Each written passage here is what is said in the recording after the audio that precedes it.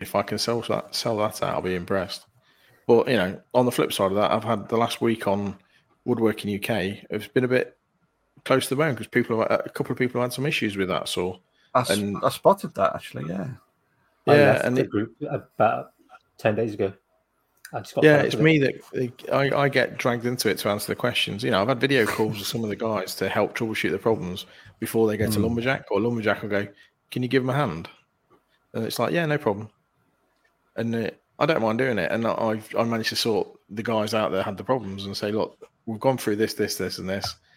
Everything I've seen that has been an issue with the saw in the past is not an issue. It's something else." And they've gone, "Yeah, we've fixed it, or we've replaced it, or we've refunded it."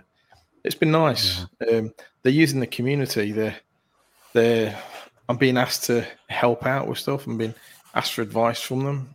So it's not like it's just you can remember when about 4 years ago, Evolution sent out a load of kit and said, "Review it, everyone review it." And that's the last you heard of them. Whereas I hear from Lumberjack every week, and they're asking me a question. I jokingly says, "Oh, I've done a load of concreting, and I need to clean all the windows, the new bifolds I put in, and it's a mess." And they went, "Do you know how we were talking about that new pressure washer we've got that's also a wet and dry vac? We'll send you one tomorrow." Fine, thank you. I've got a pressure washer, but it lives at my mum's house. So I said, "Do you know what? That's perfect. I've got one at home now, but I can also clean the car with it." And they'll give me. I said to him, "What do you want me to do with this kit they review? Do you want me to send it back?" I went, "Keep it, sell it, do what you want with it. We just want you to review it and say what you feel about it. You'll tell people whether it's good or bad, or you'll be honest about it." And that's what I do at the shows as well. It's like loads of old boys coming up going, "Oh, it's all made in China." I says, "Well, the stuff on Milwaukee is the stuff on McKinsey." So the red stuff, so the orange, so the yellow. Yeah, it's everything. They're all made in the same factory, or the factories next door to each other. All the same factory, just a different line within the factory. Yeah. And it's just making them aware of it, and then you get people coming along going, "Oh, it's I remember these years ago. They were a bit flimsy, but these feel really good." And it's like, yeah, they do. And I was hesitant when I first bought my saw, but ever since then, I've bought several pieces from them, and I've gone back and keep going back, and everything's solid. It's not an entry piece, but it's not mega expensive. It's somewhere in the middle, and they're still finding their feet. Yeah. But they've got. I remember seeing them at Newark with my wife, probably 2017, maybe. Yeah. And they it was really early days, and they were, cost-wise a lot lower than all the big boys, but quality-wise seemed, comparable enough.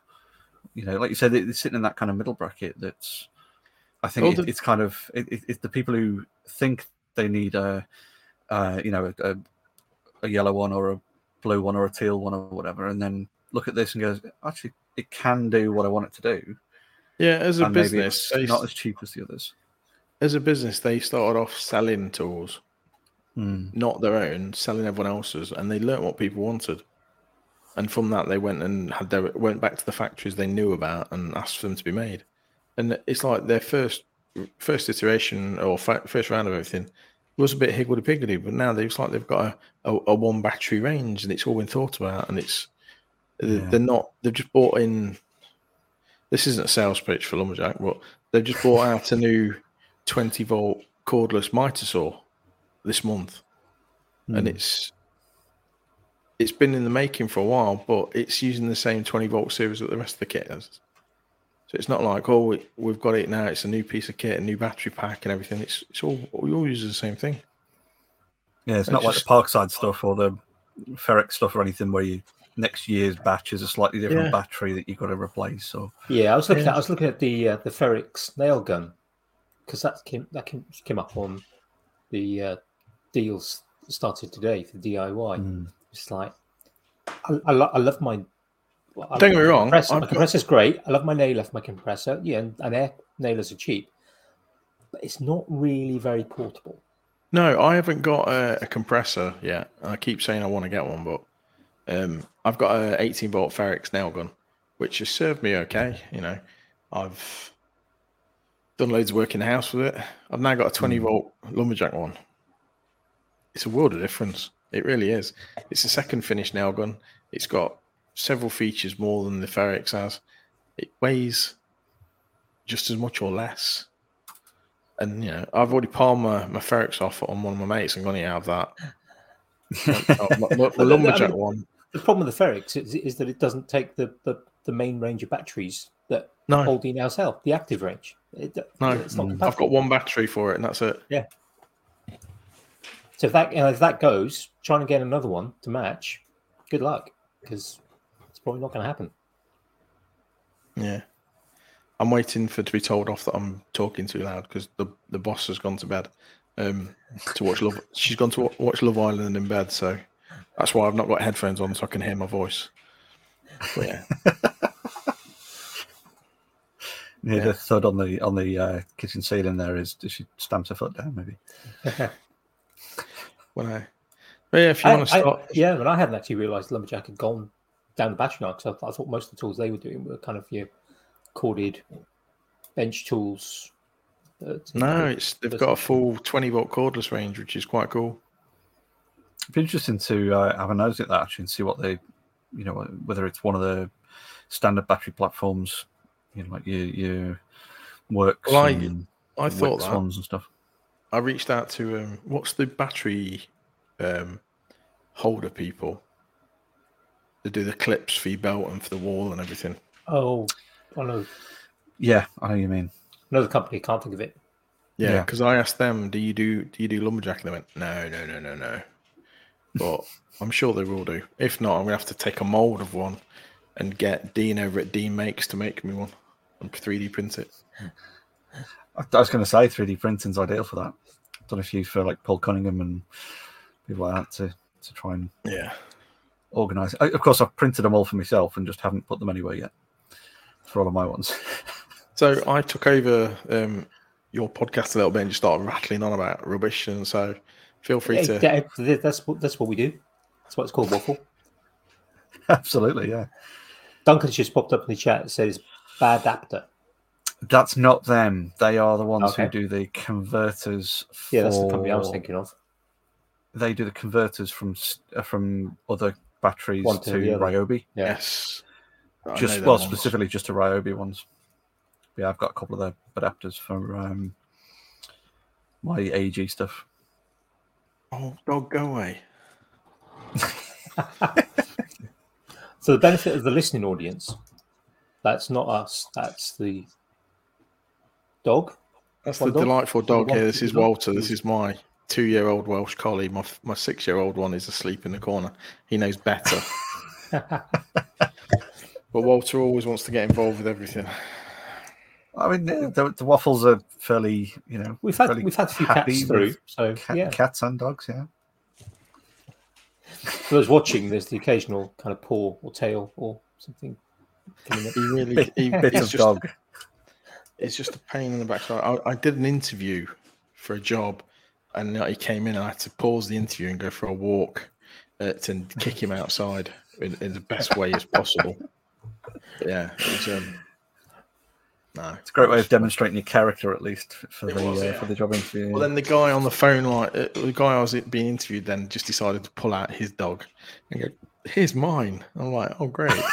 do you have it like in a shoulder holster or something that you could just? Oh no, he's too big. He's too big. So yeah, I was just spotted in the chat. So Little Hobby Shop said they've got a Lumberjack table saw. Yeah, I've got the big beast I have, and it's the I wouldn't ever trade it again for anything else. I looked for the saw for ages. I did lots of research into what saw I wanted. I ummed and ahed. I had an old Electra Beckman German saw, which was about 25 years old at the time, which was fine. But spares for it were a pain. And I was like, I did what we all did, watch loads of YouTube and went, I want one of these American saws. They look great. And I saw that the Lumberjack one was on offer, and it was like, I recognise that saw. And I did a bit of research and found that it was a copy of a Rigid Tools saw. Wow. And it's they've got the patent, and basically they've got the UK patent for it. And in America, it's made by Rigid. It's made by Craftsman. It's made by several people, all the same saw. And it's been going for 15, 20 years, or 15 years or so. With slight tweaks on it. So I knew what issues I'd have with it if there was anything. Yeah. And they are very simple things if you have them. You know, I had one issue where I was raising and lowering the blade and the retaining washer popped it back on. I've had it 3 years and it's happened once. That's cheating. That you can't pop it back on if it's popped itself off. I know, but it doesn't want to be there. I did all this research and it was dead funny because I did loads of research on it and I looked into other saws like from Axminster and Charnwood and stuff. I just never felt comfortable with them because of the price I was going to be going in at. And I bought mine. And then Keith Brown decided to do a bit of research and he went and bought an Axminster saw. And he published a video talking about it. And I got a shout out in the video because he went, "Oh, I've just spotted this saw. I didn't think about it. I couldn't do any research, but blah, blah, blah." And my YouTube membership went from blah, blah, blah, blah, blah, blah. And then I was like, I woke up one morning and went, "What's happened to my channel overnight?" So I was like very grateful for that. We had a couple of conversations about it, but it was just like, I was probably one of the first reviews of it in the UK. And it was yeah, it was nice. And I feel so comfortable using it, which I never want to be comfortable using a big piece of kit. And it's that bad that my other half's, Nikki, my fiance, her uncle, has helped with a lot of the stuff around the house because he's a kitchen fitter, an electrician. But he wanted to do some trimming down on it. So he came down the workshop and he went to put some stuff through the table. So he went, "Can you do it?" And this guy's been using power tools for 20, 30 years in his job. And he's had a little contractor saw and everything. But as soon as he sat down, stood in front of the big one, he went, "Nah, not a chance." Not a chance. I mean, there are different say table saw, but there are so many different kind of levels of table saw. The kind of the little contractor ones that cost you can get for 70 quid from B&Q. That kind of well, literally you can pick up with one hand and probably blade about 6 inches, through to full size workshop sliding table. 18-inch blade and all the rest, and never mind the ones where you kind of then have double blades, or even sort of triple blades, and all the kind of very exotic fence systems. It's such a wide range, and the comfort level. I think you're right. Yeah, well, it's like I came under. I realised something at Harrogate in the fact that I was using it, and I've got people talking to me. So, what do you think of it? And running stuff through the blade, going, watching my fingers. I'm making a picture frame and cutting the grooves in it for the backing board and everything to go in. All the time, I've got some old boy going, "So, is it always this quiet? Do you get the blades okay?" And I'm like, "Must concentrate on the saw. Must concentrate on the saw." "Yes, sir. Yes, sir." So don't put your hand in the spinny thing. Yeah, I think that's the thing, isn't it? Because like I've had one of the the 50 quid jobs from Lidl, and it's all blow molded tin. It's so thin, It's like Andy said, you can pick them up with one hand, and it's one of those where if the blade catches in a bit of wood, the wood is going to stay where it is, and the table's going to bounce out of the way. But it's so kind of small and light and crappy. You could probably catch it while it's spinning and not have more than a bit of a scratch because it's flimsy as hell. It'll fall apart before it actually cuts through flesh. But when you've got those the big ones that don't bog down, and you've got the cast iron tops and everything moves and slides, it scares me because it's not noisy. It's not. It's only got an 1800 watt motor, and the noise it makes isn't super loud. So you forget about it. You forget how powerful it is, and then you stick some kit through it, and you notice a big hole appears in the piece of wood. It's one of the few saws that can take a dado stack as well. So you can do some real damage with it. Well, yeah. Yeah. So I think the noise thing is something that is an interesting one. I mean, I'm all for much quieter tools nowadays. I mean, my hearing is damaged from, amongst other things, kind of using heavy duty Watkins saws within adequate hearing protection when I was working in industry in my early 20s. And now we've got talk about Electro-Beckham. We've got Electro-Beckham planar thicknesser and Electro-Beckham bandsaw at the men's shed I go to, and they are so noisy, noisy. If it's an official men's shed, Andy, they get 10% off with Lumberjack. Ooh! Just so you're aware. What was that about it not being a? I will. Pitch? No, at Harrogate, I had so many men's sheds coming up, and they were all after. But and loads of them walked away with kit because they knew they were going to get the 10% off. Yeah, not a huge amount of money to go around in most men's sheds. So any savings you can make. I mean, that's one of the reasons why we've got the Electro-Beckham stuff. Yeah, they are solid, and they're for the size of them. Yeah, couldn't have got anything for the price, but the noise of them, it's a relatively small space. I say small space. I mean, it's much bigger than my workshop, but workshop is what I think 12 foot by. It's probably about 25 feet. All right, and you got several big machines in there. Whenever when there's a planar thicknesser going, and somebody's on the table saw, and somebody's on the bandsaw, and it's not a single person unit either.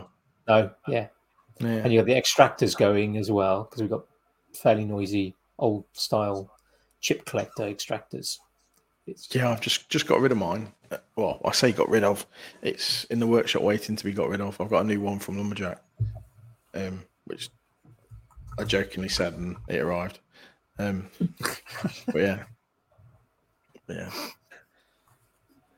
Cousin in the chat wants to know if the Hackspaces and Makerspaces can get 10% as well. I don't know about those, but I have my own code which gives 10% if anyone ever wants to use it. So Sean Shed 10 will give you 10% off on Lumberjack. There you go. So that's cuz sorted anyway. Yeah. Yeah. Oh, cool. I bumped into Core Harrogate. I've known him for 3 years. I didn't recognise him face to face. And I felt so awful. He's like stood talking to me, getting by name, and I went, I sort of recognise you. Yeah. So you had Paul on last week, didn't you? Yeah, we did. And me and Paul started. See, I started making stuff to get myself away from computers because my real job is in computer management and IT management for large businesses, large high street retailers and all sorts. And I needed to get away from the screen because I looked at this all day long and all night long. And I said, look, I need to get back to using my hands. And that's why I started making stuff. And then I started hosting quizzes at the local pub 2 nights a week. And then it became 3 nights a week. So I was sat in front of a computer writing a quiz. So I says, you know what? I might start taking photos of the stuff I make. And I says, I was at Makers, I think it was the first Makers. I says, I'm going to create an Instagram account. I'm going to set myself 40 days. And in 40 days, I've got to have created a video. I'm going to schedule loads of posts on my Instagram. And if I haven't created a video in 40 days, I'm going to close the account. And I did. Unfortunately, I managed to make a couple of videos in that first 40 days. So that shot me in the foot. But literally days apart, Paul started his YouTube channel. And me and Paul had a conflab on Instagram. He'd had a moment of, I'm no good. And we had a bit of a heart-to-heart of Instagram, which was quite nice. Never met the guy or anything. It's just makers being makers. And ever since then, we've wanted to meet. We want to meet in person. We've become best best buddies. We regularly FaceTime or video call. We'll be in the workshop, in the kitchen, cooking, talking. Yeah, I talk to his little lad. His little lad says hello to me. He knows who I am and everything. It's quite cool. I went to Makers last year. It was the first time I ever met in person. And there was loads of us that started YouTube all around the same time. And all first time we met was last year because of the pandemic and everything. It was quite cool. But yeah, it was just one of them weird things. You know, he's been picked up by Rubio to be an ambassador for Rubio. Obviously, I've got the thing with Lumberjack, and it's James Prestige is doing his thing. Dean Makes is doing his bit and working with Ooze Nest and the people he's working with. It just felt like a nice little vein of form at the time for us all to pick up, and it was quite nice. It's wonderful to see everyone kind of bigging each other up, and it's that rising tide raises all ships kind of thing. Yeah, for ages, but I was constantly checking my stats against James's every month, and then James bought his first ever CNC machine. I went, oh, he's had a lucky hit with that video. He really has got a lucky hit with that one video. He'll be back to normal next month. No, he's just hit 30,000 subscribers on YouTube, and I'm like, Jesus. But yeah. But we were talking last week, actually. We were going to meet up down in Wolverhampton because I'm going to take him down to Lumberjack for a couple of hours to go and meet the team down there and do some investigations on some kit, just so we can give the Woodworking UK channel a bit of an honest review on all the lower spec table saws. Because I was talking to the admins, they were saying that they used to always recommend certain tools, but they've not had any hands-on experience with some of the Lumberjack kit. What's my thoughts on it? So I says, actually, I've only played with it a little bit, so we'll go down and we'll break it and play with it. Oh yeah, great. I'll take James with me, so it's a bit unbiased. It's like, yeah, great. Yeah. So yeah, that's cool that you can do that. It's cool that they're happy for you to kind of do that as well, because I mean, it's putting their products in front of more eyes anyway. Exactly. Yeah. It's my thing was to get away from computers and get back to my hands, and I started doing all this, and I spent loads of time recording, editing, sitting in front of all this. Yeah. But for the last year, it's been a bit of a godsend not recording anything, but I'm getting back to it. I've got a video in the can that just needs a voiceover doing on it. I've got moving workshop video which needs some editing, and I need to finish cleaning the workshop and take some videos for it. Then I've got some other bits lined up. Oh, yeah. I've got a new dining table to make. The old one's there, and I'm looking at it going, don't fit the aesthetics anymore. I need to make a new one. And then obviously I'm going to be ripping putting all the decking in the garden and everything. So there's loads of stuff in the foreseeable future. So it seems like a bit of a good time for people coming back to YouTube as well. It's like Neil from NMB Woodworks has just sort of released another video after a bit of a hiatus and stuff as well. There's been a few that have just taken a bit of a breather or a bit of a reset. Or I think the human malware hit a lot of people, and although it was an opportunity to kind of for many to kind of spend more time at home. They were working from home. Commutes disappeared for many. But I think the overall kind of sort of stress, never mind if you actually caught the thing, but the overall sort of stress of the situation, I think, hit a lot of people. Kind of, they started spending more time perhaps thinking about other things like family and just kind of doing stuff around the house without worrying about kind of having to record. And I think a lot of people kind of just kept that hit. And I think a lot of people, certainly that I have followed the last few years, have kind of then gone, actually, and I think some people now, I think at the new year, there's always that kind of new year, there's always a little boost at new year where people kind of go, I'm going to get back into it, I'm going to do it, I'm going to sort of get started again. And hopefully, it's something that people can maintain. And I think the malware is now kind of sufficiently I'd love to say behind us, but it's not behind us. But it's the kind of the pandemic side of it is behind us, and now we're in a situation where we just get to live. We get to live with this new normal, and it's for most now with the variations in it. It's not as serious for most people. I think the first few phases of it are done. There's going to be one after another for the next 10 years, I reckon. It's going to be, unless somebody comes up with a cure like they did for smallpox. It's never going to disappear, but it will. Yeah. Any virus that kills its host doesn't survive. Mm-hmm. That's the problem, and that's why you get when you see like outbursts of hemorrhagic fevers, Ebola in Africa, for example. Yes, they're very severe, but they burn out because if your host is dying, they can't transmit. So it's not, the most viruses that last long term tend to be ones that adapt, so they don't kill their host, which obviously is a good thing for us.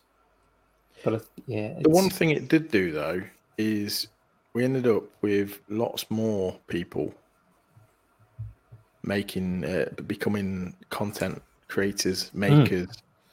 Lots of people took the opportunity during the pandemic to start showing those lucky people that didn't have to work because they were on furlough or whatever, and they were like renovating the house. I didn't have a day off. It was due to my nature of my job. I didn't have a day off. Same. I'm an IT manager as well, and we were busier than ever.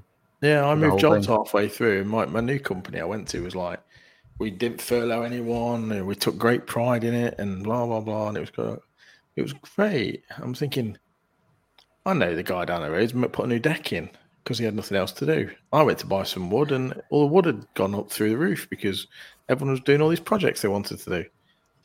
Huge rise in demand, a huge lack of people able to sort of produce more wood. Yeah. Prices. But then you look at the other side of it. You got celebrities doing it. Dominic from Dick and Dom in the bungalow. Yeah, he's now on TikTok, renovating his house, and he's moved on to Instagram. And I jokingly messaged him the other day, going, "You want to come to Maker Central?" Because Ryobi are all over him. And I'm like, he's just embraced it. I'm like, yeah. So it's nice seeing all these people out there, but then and people not necessarily producing content per se, but picking up crafts, making. They're on furlough, and they suddenly got this opportunity to actually sort of start making something and picking it up. I started watching a couple of days ago. I'd been recommended it by a couple of people. The Dominic Chenier from the Repair Shop had a new program on BBC in the afternoons called Make for Market or Make to Market or something like that, where they take a couple of makers, hobbyist makers.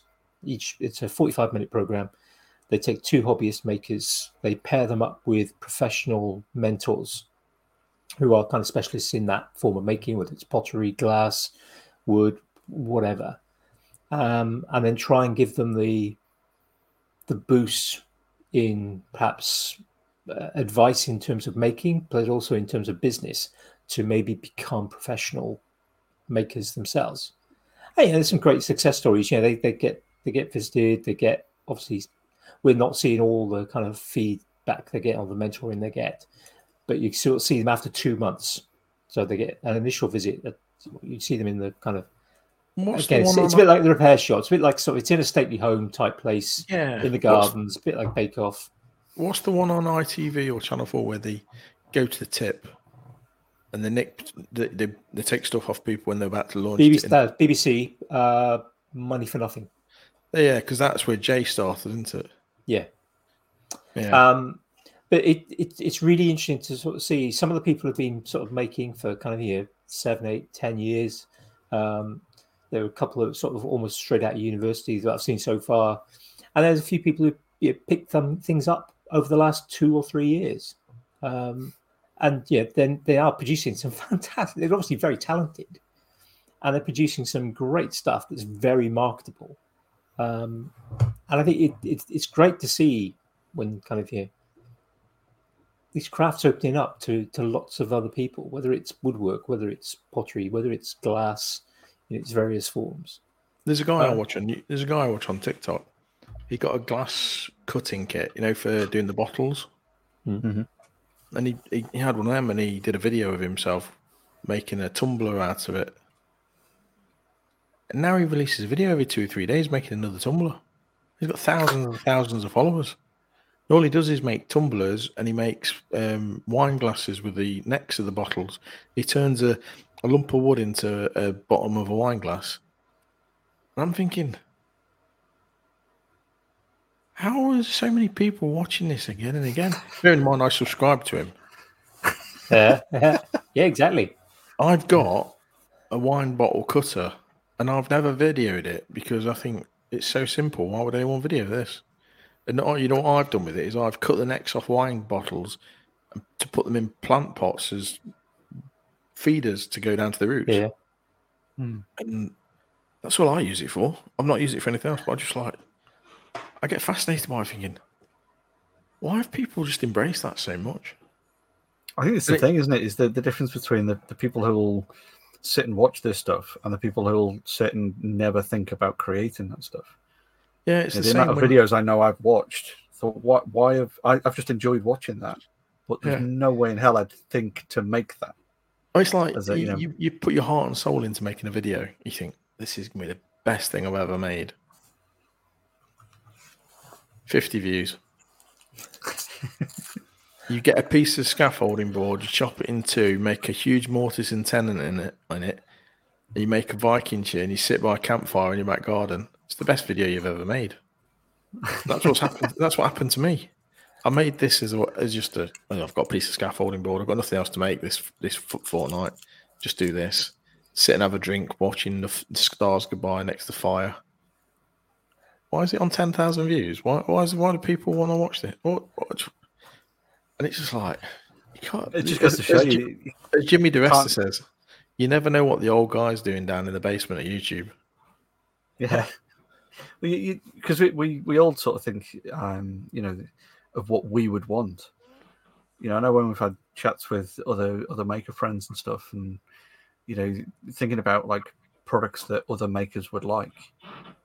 And we think, well, that means that you're going to saturate that group very quickly. Yeah, but it's not something that other people might want. Like you say, you make something that none of us are bothered about watching because it's a simple project or whatever.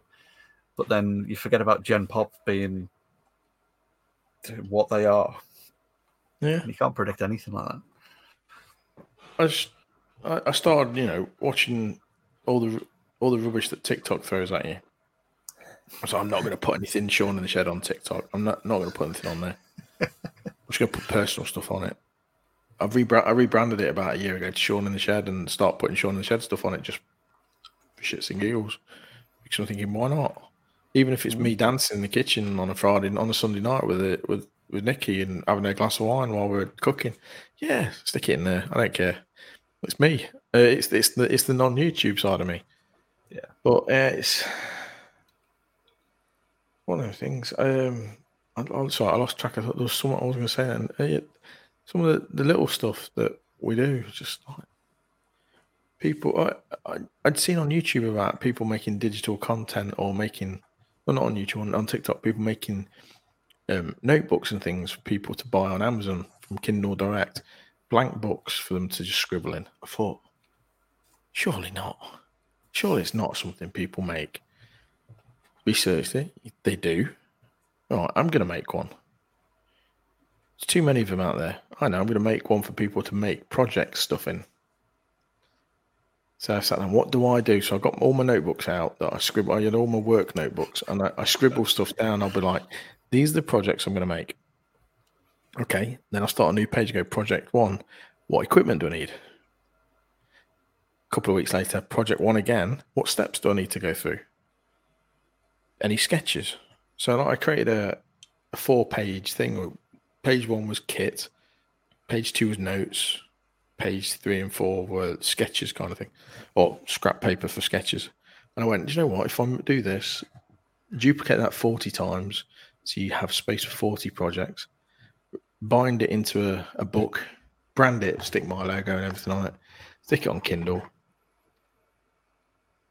I can buy it for quite cheap because I'm the author. I don't care about anyone else buying it. I can buy it myself. So I started, and I did. I published it. It took me 3 hours to make it from start to finish and publish it, and then bought 10 copies for me. And I jokingly mentioned it to a few friends. Next thing you know, I've sold 50, 60 copies, and Amazon is sending me money. Nice. I know, but I was like, and got to make them now. But I jokingly mentioned it to my mates in the States, and they all bought themselves a copy. And you know, and it was on the monthly I Like to Make Stuff hangout. Anyone made anything this month? I went, oh yeah, I made this, just a book kind of thing. And then I just suddenly saw these orders appearing in America on the Amazon tracker. Even Bob from I Like to Make Stuff bought everyone in the I Like to Make Stuff team a copy each, because they were on about making their own book, and he says we'll use this as a learning curve. Cool. But his wife follows me on Instagram because when they come over to Maker Central, I chat to them both, and she used to play roller derby, and my eldest daughter played roller derby, so it was a bit of a common interest. We were just chatting away, kind of stuff. And she says, "I thought you might like this, Bob," and she bought him a copy.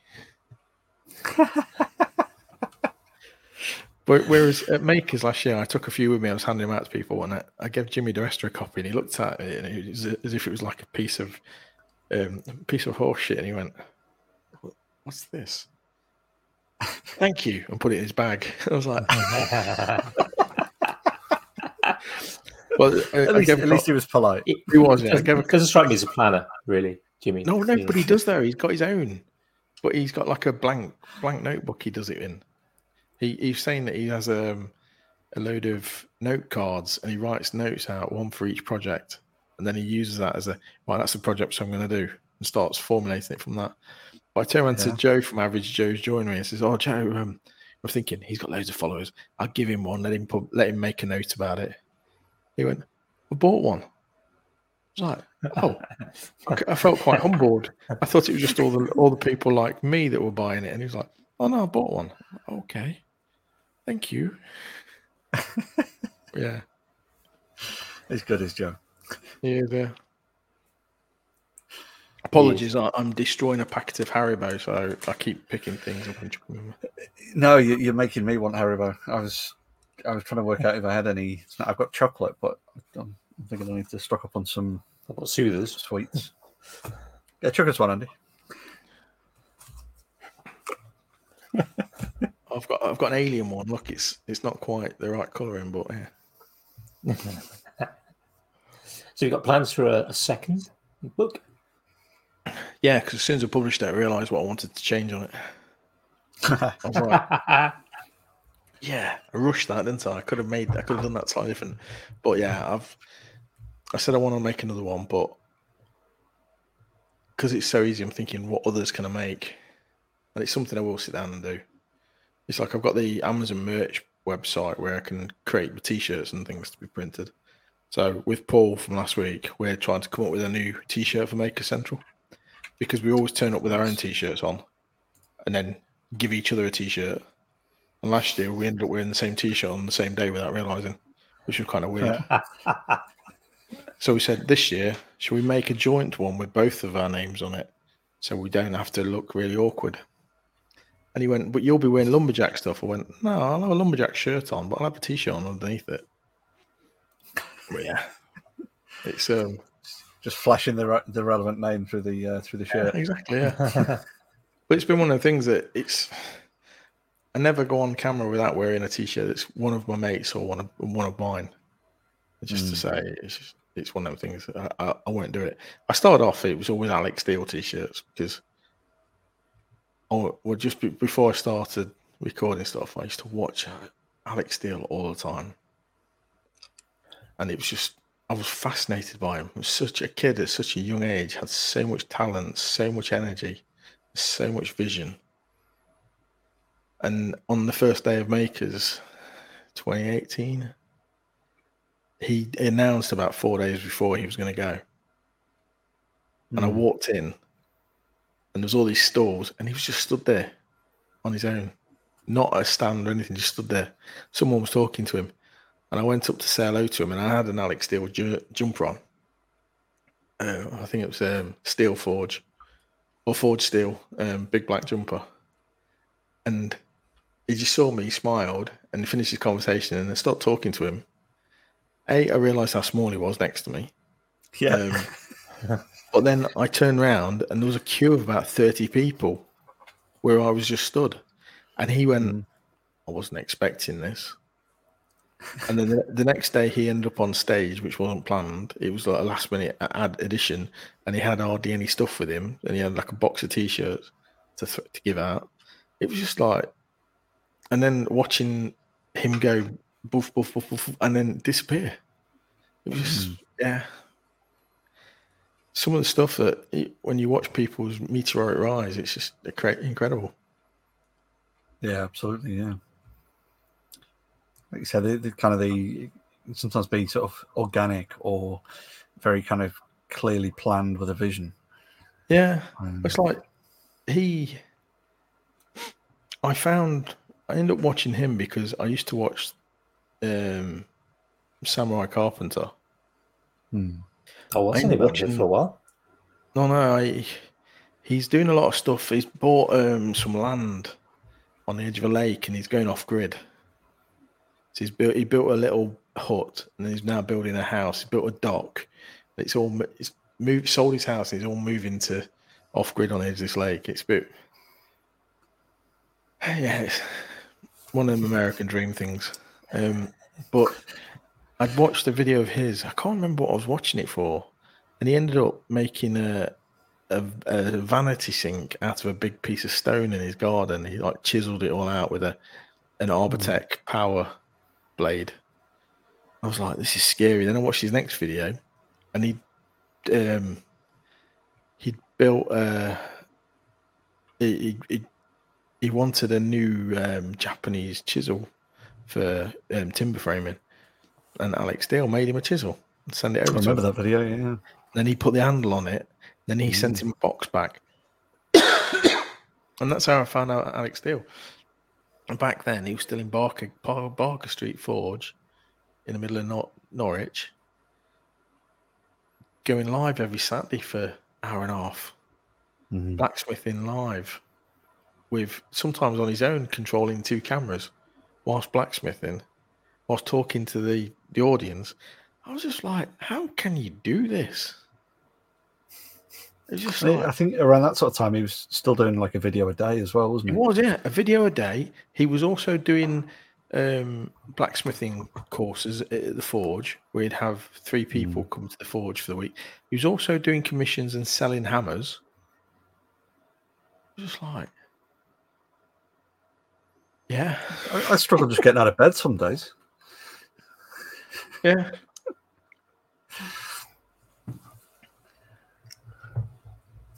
Yeah, youth.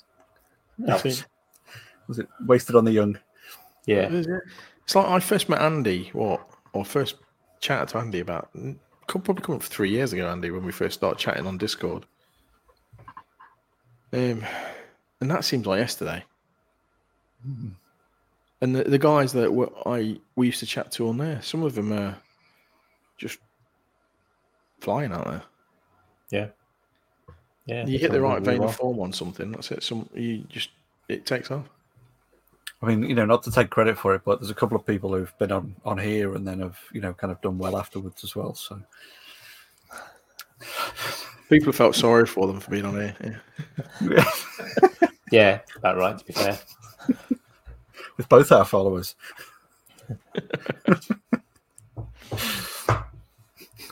Yeah, I think I mean, as you say, sometimes it's hard to know what's going to catch.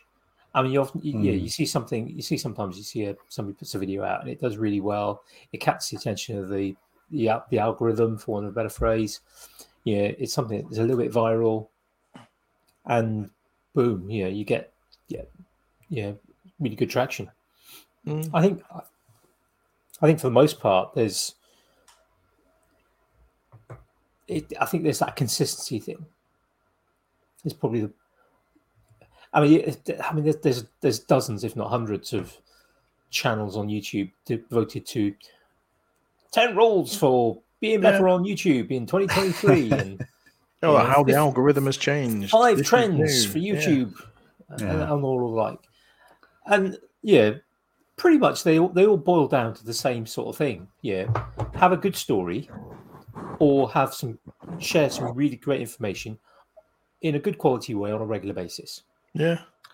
Or create a video that gives 10 reasons for how to do well on YouTube. Or copy a load of other people's videos, chop them all together, stick them on yours, and go, I made this myself. Yeah. And add message for credit. Those Instagram accounts should just be closed down. Yeah. It's like my stepson watches one. It's like, what was great on the internet yesterday? Things I found out on the internet yesterday, and it's literally a compilation video created every day, and I'm like, millions of views. I'm thinking, this guy's getting credit for this. Yeah. Just send them to Reddit. That's you can get it on day one then. Well, bear in mind, he's not. We created him a TikTok account because he wanted to create some Fortnite videos, so we police it regularly. He's got 11,000 followers. He's 9. How many have you got on TikTok? On TikTok, nothing. I don't. I can't. I'm probably about 150 because it's not something I've even thought about. But it's like, I'm like, how? And yeah. Well, I've even started playing that now to try and get up to speed on it. That'll be the new Maker videos, just creating little structures or whatever. Well, I've not made any. I need to build this. It's from Fortnite. Loads of people made real size Minecraft stuff, didn't they? I'm trying to think what I can build from Fortnite. Well, that's what I think. You get people that look at the film schedules for the year, and they go, "All right, Star Wars Episode 53 is coming out in September, so I'm gonna make Chewbacca's grandson's bowcaster with the sucker bow darts on it, and I'll have it ready for release on the day the film comes out." Which is fine. If you're going to do that, great. If you can plan that far ahead, all well and good. And I've thought about it. The other year, I looked at the film schedule for the year. Thought, what can I make? And there was a Star Wars film coming out, and I went, I've got an idea for a Star Wars project, but it's not something that's making me go, I want to make it. It was just that I can make it. And because it wasn't there pulling at me to say, yes, I want to make it, I couldn't be bothered. No, it's like John did it for Maker Central, the Jenga bricks. Yeah. I made one because I moved house and moved workshop. It's in a box somewhere, so I never took it to Maker Central, which was really not happy about. But I had like three other ideas of making Jenga bricks. I kept going, but I've made one. Do I really need to make any more? I could go to the nth level, but are people just going to go, oh, it's a Jenga block? I gave some books into the raffle instead. It's like Paul's gone and made a massive sword he made a massive hammer last year for the raffle, and he set himself a massive target to make a sword for this year, which he's going to make it, no questions, but it's a big build. And last year he made the hammer he made. Day one he dropped it off, and within half an hour Jimmy DeResta was sprayed painting on the back of it. So I was like that. It's had value. Jimmy does not get everywhere, that's for sure. Oh yeah, no, it's one of them things. As long as Paul branded it himself, otherwise everyone will think Jimmy made it. Yeah. Oh no, he did. He branded it and he did everything else, but it's just like he he stressed over it so much, and then someone comes and spray paints all over it. But I think, Paul, obviously we chatted to Paul last week, and one of the things he was talking about was kind of, wanting to make a succession of builds of these kind of, game or fantasy or movie. Yeah, he's found a little niche.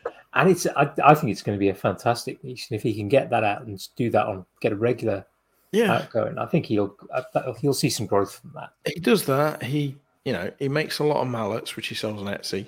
He does the obligatory chopping boards, which he sells on Etsy. But then he's got these game orientated weapons, which he makes out of wood, and he alternates between them all, which is great. And they all say on YouTube, if you get something a success, double down on it again and again. And he does. Wait, I keep saying to him, right, you've made that one. What's your next one? Put something else in between it, but keep making. And that's what he's done. At Christmas, he did a 1-day build and made his son a little copy of Sting from The Hobbit. So it was just like, the 1-day build that lasted 3, was it? Yeah. The 1-day build that lasted 3 days, wasn't it? Yeah, 2.5 days. Strategic costume changes. Yeah. It's normally a haircut. It's normally a haircut change with Paul. He starts off with loads of hair, then he goes to the barber's halfway through the day and comes back and he's got no hair left at the end of the day. But it's literally 1 day, and everyone thinks it's over like a week.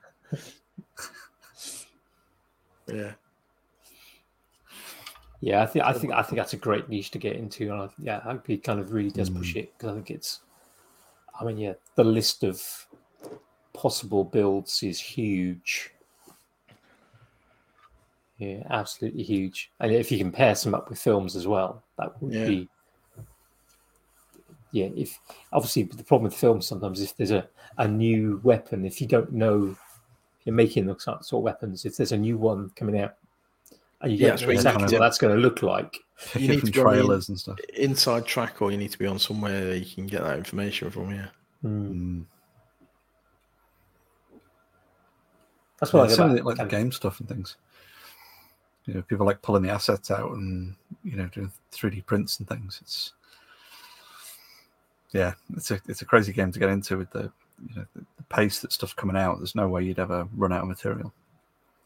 Yeah, and the entire back catalogue of fantasy films with all the different possible weapons. Yeah, and then reinterpretations of stuff as well. Yeah, I think it's I watch one of the channels I nearly always watch is Adam Savage. Yeah, Tested. I think it's rare. I don't watch all of some of the longer 1-day builds he does. Yeah, I like them. I like his. I do like them, but when you got 45 minutes to an hour of, and even longer sometimes, it's like the ones I put them on in the background and just listen to his voice. Yeah. But I like listening to his kind of almost his little chats, his little sort of sermons, the question and answer stuff he does. It's nice if you can catch them live, but don't always catch them live. But then they chop them up, and you have all little snippets of kind of Have you read his book? Is it up there? That one there, I think. But have you? Oh no, it's upstairs actually at the moment. Yeah, I've got his book, but I've got it on Audible, and I listen to a lot when I'm on the road, and listening to him talking about it, I think made it easier to take it all on board. And I took a lot of it on board for work, not necessarily for making, but how he processes stuff. And it was the same for. I bought Bob Claggett's book from I Like to Make Stuff for You. So Making Time was the book title. Yeah. And I read like the first chapter or so, and I was like, I didn't know what to make of it, whether I was going to like it or not. Then I got it on Audible, and it was like listening to one of his YouTube videos. So I just listened to it, and it was the first book ever on Audible, which I got the award to say you've started listening to it straight away again. So just as soon as it finished, I pressed play again and worked through it again. Yeah, I'm on my second read through of Every Tool's a Hammer. It's a good book. I've been going through this. I've been sort of putting post-it notes on and making little notes. So I think there's. I had a chat with Dave Bauer Arts and Making Problems to Solve podcast, talking about kind of would it make a good basis of almost like a curriculum for kind of getting people into sort of make it. And there's aspects of it would. I think that there's some great elements of it that would make a great curriculum, but I'm not 100% convinced the entirety of it is. His to-do list system, I took that. I used to have a team of 16 guys that worked for me a couple of jobs ago. And one of the lads was young. He needed to focus on what he was doing. So I made him a to-do list sheet of all his customers, about 8 customers, and each one had a list of tasks on it. And I made each task a little square. So he can tick it, cross it, shade it in as to the status of what it was happening. And he went from like not being able to tell me straight away what's happening to being going, I could tell you it's all here. Bosh. Yeah. And it was really listening to that book, reading that book that gave me that as an idea. I'd been doing similar myself, but not in such a structured way. And it was just little things like that. It's like I took from that and ran with it and moved forward with it. I think that's the thing, isn't it? Is there's, we've all got some sort of blocker at some point in a process or whatever, and quite often we find these little bits of inspiration from whoever it is, it's a public figure or a friend or a mentor or whatever, of those little things that they've figured out on that one process. I think that's the key for a lot of people who are more successful is they've just found more of those little tools that work for them, to kind of become productive enough. Yeah, I think there's a lot to be said for that. I think, but one of the things I particularly like about Adam Savage, obviously, I mean, he's a great proponent of kind of STEM, science, technology, engineering, maths, and you could add an extra M for making. And obviously, he is a very good maker, and he's got a long heritage in making. His entire career has been based around sort of making. But it's kind of looking into just the joy that he exudes when he's made something, or when somebody sends him something that has been made, and it's obviously a very high quality. And he's just sort of examining it, and the detail he'll put into to make it like the Hellboy Samaritan firearm. It's just that the detail that he went into making that, when he kind of literally spent it took something 200 hours he put into it over the course of a month in order to manufacture this 1-for-1 replica that felt the same as the original, which he had opportunity to hold. And it's the variety of skills you need to achieve those things. It's the same with like the ZF-1 and stuff that he did, where it was years and years and years of scouring resources and trying and rebuilding and stuff like that. It's just, but you say that passion to take on that kind of thing and stick with it and keep re-engineering it it's ridiculous. And I think that's something that perhaps you see. Sometimes I think we see people on YouTube and they're clearly passionate about the thing that they're doing. Whether it's a making thing, whether they're cleaning something up, whether they're building putting a new roof on their shed or whatever. And I think the people who are passionate about what they do, I think this is something you see in sort of education as well. You get somebody, you maybe if you're observing a lesson, and you obviously this sort of thing students see all the time, when you've got a teacher that's passionate about their subject, it rubs off on you. Or if you're observing a teacher as a colleague and you see somebody that's passionate about the subject, it's a joy to be in those lessons. And you rarely get 100% of a class to kind of sort of follow along. There'll always be that one who kind of goes, well, I'm not interested. Doesn't matter. I just want to be doing whatever I want to do. It's not. I don't want to be in school. or the like. But you get a larger than average involvement from a class because they go, oh yeah, because that teacher's they're passionate about the subject, they're excited about the subject, and it does kind of flow.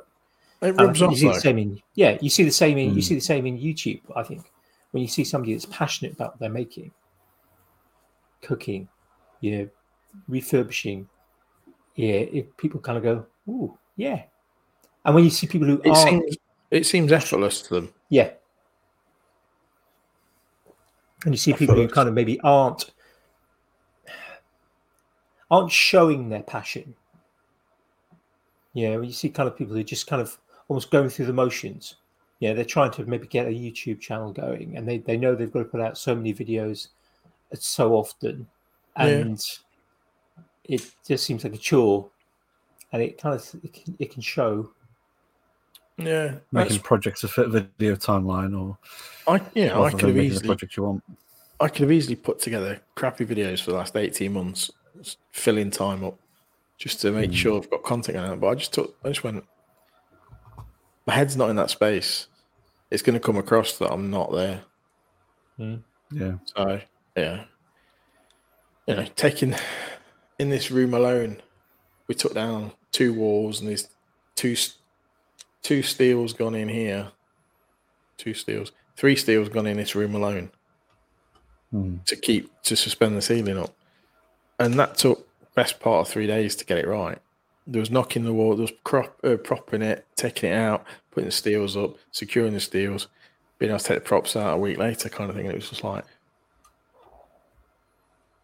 I was so stressed trying to get it done, and film it. I filmed some of it and put it on as YouTube Shorts because I wasn't involved in them bits, and I was stressed to high, but it's unbelievable. I was working at home on them days, and like working the other end of the room on the laptop, dust everywhere, walls coming down, and it's like, how can the acroprox be put in right? Yeah, and in the right place. Indeed.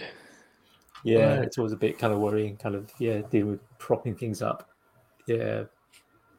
Is it going to shift as soon as you take the brace out? Yeah. Yeah, that's why I've gone. The things I've got left to do in the house, I'm happy to record them. The things I can do nice over a couple of days, leisurely, but I'll get them done. But I can record enough to show how to do it in a nice way and come across all right. Yeah. They're not, putting a decking in. Ooh, it's not going to be stressful. Changing some of the stuff in the garden isn't going to be stressful.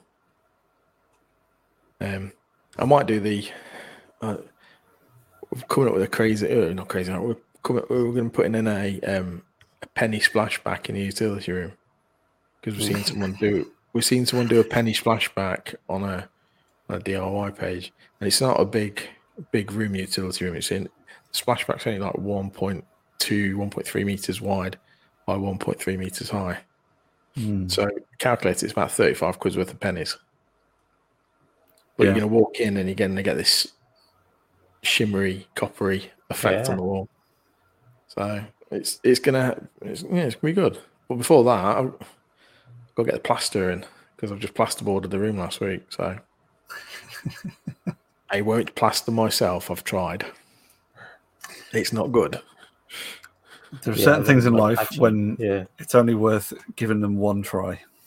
Yeah, that's going to be the room everyone walks into because we're going to be having that as the entrance to the house, coming in through the side door. So it's like, I don't want people coming in and seeing my plastering. It's the Spanish effect, as my brothers used to call it, whenever they'd do some plastering somewhere and then walk out with it all still heavily textured. It's close enough. Just paint it white, be fine. Terracotta floor. Yeah. So which would you put the pennies? Head out or the penny side out? That's the question at the moment. End on. Alternate. It might be a mixture. Or do all one and then one solitary one the opposite, just to see if anyone notices. Ooh. Or just like off to one to one angle. Get them all lined up nicely, bar one that's on the one. Whole wall, Queen Elizabeth II, and then wait for one to put a Charles in there. Right in the middle. Because all the QE2s will be looking one way and Charles will be looking the other. Because they with every alternate they flip it over. It'll be like someone will spot it and that'll be it. We could just do it like one right in the corner or something, you know, like just out of your visual view. Well, the entire lot, Queen Elizabeth, and then facing one single King Charles, just off the edge. So it's kind of so that all their eye lines are pointing directly at him as well. They're all kind of like looking in the right direction. Put him in the middle. Put him in the middle and have them all angled towards the middle. It's like a big mandala of. Yeah. We spoke about it, and then we said, "Should we be rich? Should we do it with 10p's?" No.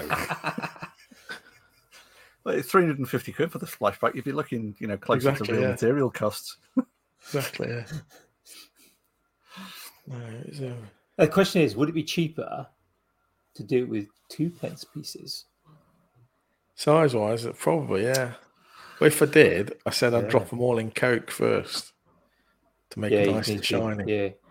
Would you end up with more? Because you'd be able to nest more with the 1p's, wouldn't you? Because they're smaller diameter. But would that mean that you'd have to have more of the infill? If you think you might need more infill, yeah, more grouting. Yeah. Sounds like a good puzzle for a maths class. Yeah. Do it with 50p. Detention, maybe. Do it one of the angled coins. Do it with 50p or a 20p, then you can get all the faces joining. Yeah. And they're 7-sided, aren't they? So they wouldn't nest. Yeah, they're not going to tessellate. Yeah. We need a 6-sided coin if you want to tessellate, really. Yeah. How many sides have the new pound coins got? 12. 12, there you go then. You'd have to do it with quids. Just a couple of quid there. Yeah, I don't think they're going to tessellate, though. Yeah, maybe not. So 3.5 grand. There or thereabouts. Yeah. I'll be like, right, I've put one in this week. I'll put another one in next week. And which are the coins that, if you put them together in the right way, have a shield? Oh, that's one of each coin.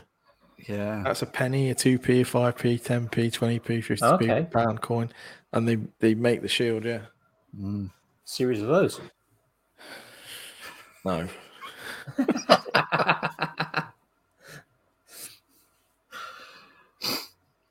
I mean, if you want it to be really hard wearing, surely you'd have to do it out of the notes. You know, with the plastic the plastic ones. Yeah.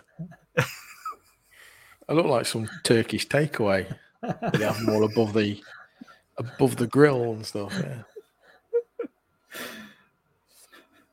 Oh, so presumably it's gonna be embedded in epoxy. So do it flat and then stick it up. No, it's gonna be. Get the wall will be plastered, so it'll be nice. Oh, okay. So sort of basically just tile it.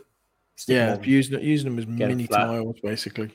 Probably use something like some form of contact adhesive on the back of them, out of a gun. Just squirt it on the back, stick it on, squirt it on the back, stick it on. Yeah. That's another thing. Contacts are not contact adhesive, but fill guns and things. We're talking about mundane videos to watch on the internet. I follow a guy on TikTok whose sole job is to mastic. He goes around masticing on building sites, and I find it fascinating. Some of the crap he has to deal with. Yeah, he goes around doing like the air seals on a property before it gets inspected, and you've got people that have left like a 2-inch gap between a sink and the wall, and he's expected to fill it, or he's masticing on the outside of the building to seal the doors and everything.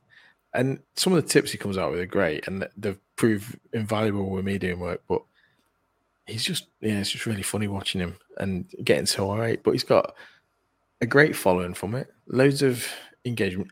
And there's more. There's about 4 or 5 different mastic men on TikTok.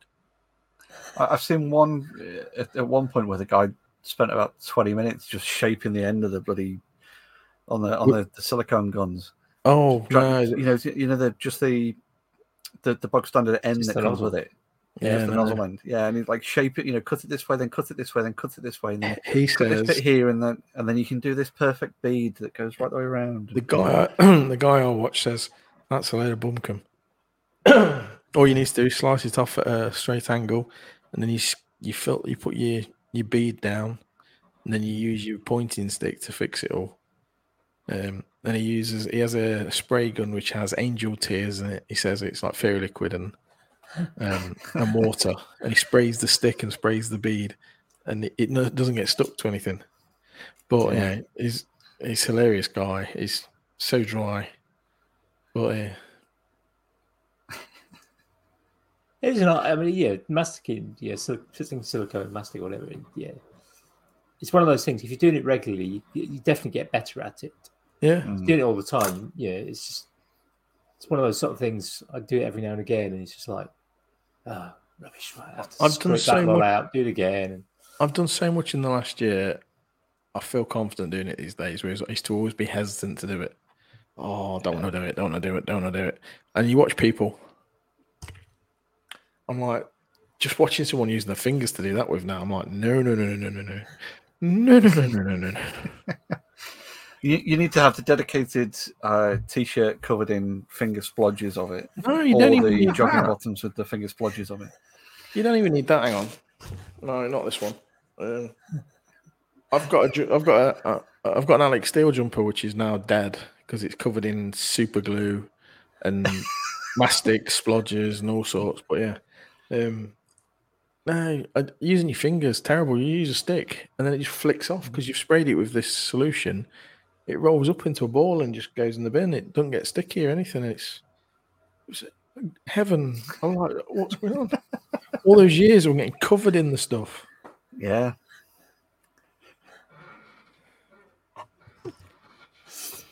Yeah.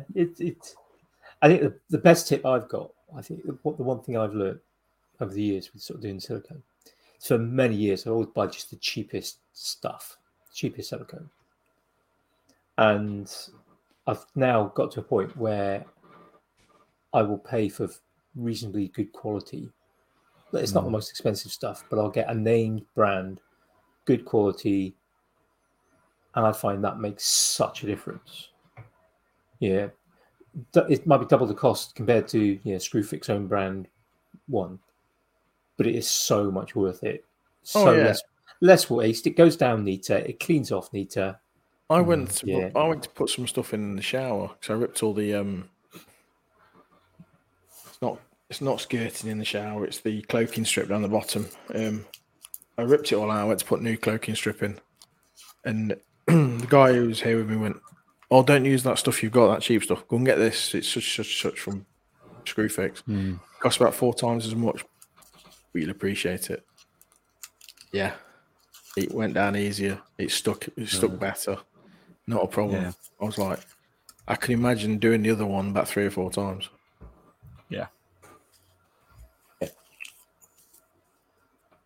Yeah, absolutely. I've been going around doing the kind of the silicone on the windows. It's perished. Yeah, it's been all bar one window. It's all before we moved in, and we've been here 13 years. And so a lot of it's perished over time. Yeah, gaps, just the natural shift in the house. There's a few gaps in places, and where it's shrunk away. It's just like, it's so much easier using the good quality stuff. Definitely sort of best tip now for me. It's just, buy that slightly better stuff. Well worth it. There's a lot of stuff like that, though, isn't it? You can get away with I know we said it before, but you can get away with a cheaper tool if you've got decent, blades or decent sandpaper for it, or decent drill bits, or stuff like that. Or good. You just think like buying not the cheapest screws. Yeah. Or even God, yeah, good even good habits in the way you use it as well. Yeah. Yeah. Absolutely, yeah. So I'm sat on the bar stools at the island in the kitchen, and it's one of those. If it's sat for an hour and a quarter, we'll, at least move and stretch our backs and with the hip wiggle going on. I think it's things like most people sort of you buy a new bandsaw or you buy a new table saw, or buy a new circular saw. Quite often you can get a much better cut just by replacing the blade with a. Well, they tell you that, don't they? Blade. If all the manufacturers, when they're demonstrating, they go, first thing you do when you take this home is get rid of our blade, put something else in it. Not someone else's blade. It's buy another blade and put it in it. Don't use the stock one. We sell loads of blades, but buy another one. Yeah, and it's right. You don't know. You don't know if that blade's fully sharp. You don't know if it's the right blade for what you're going to be cutting.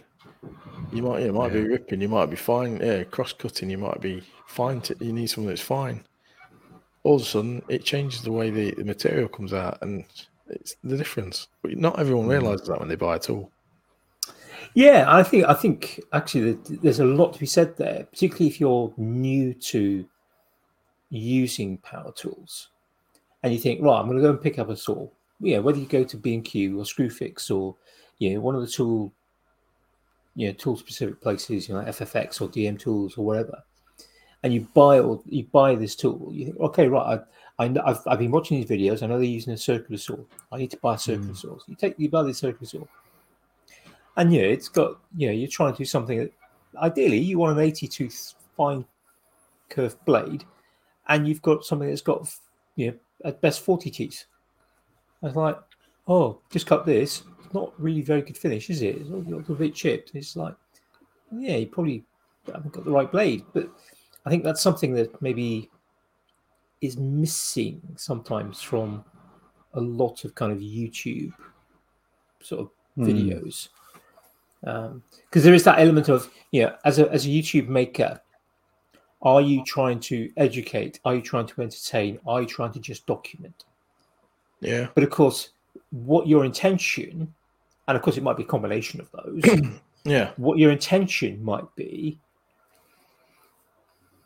different from how the different members of the audience might take it.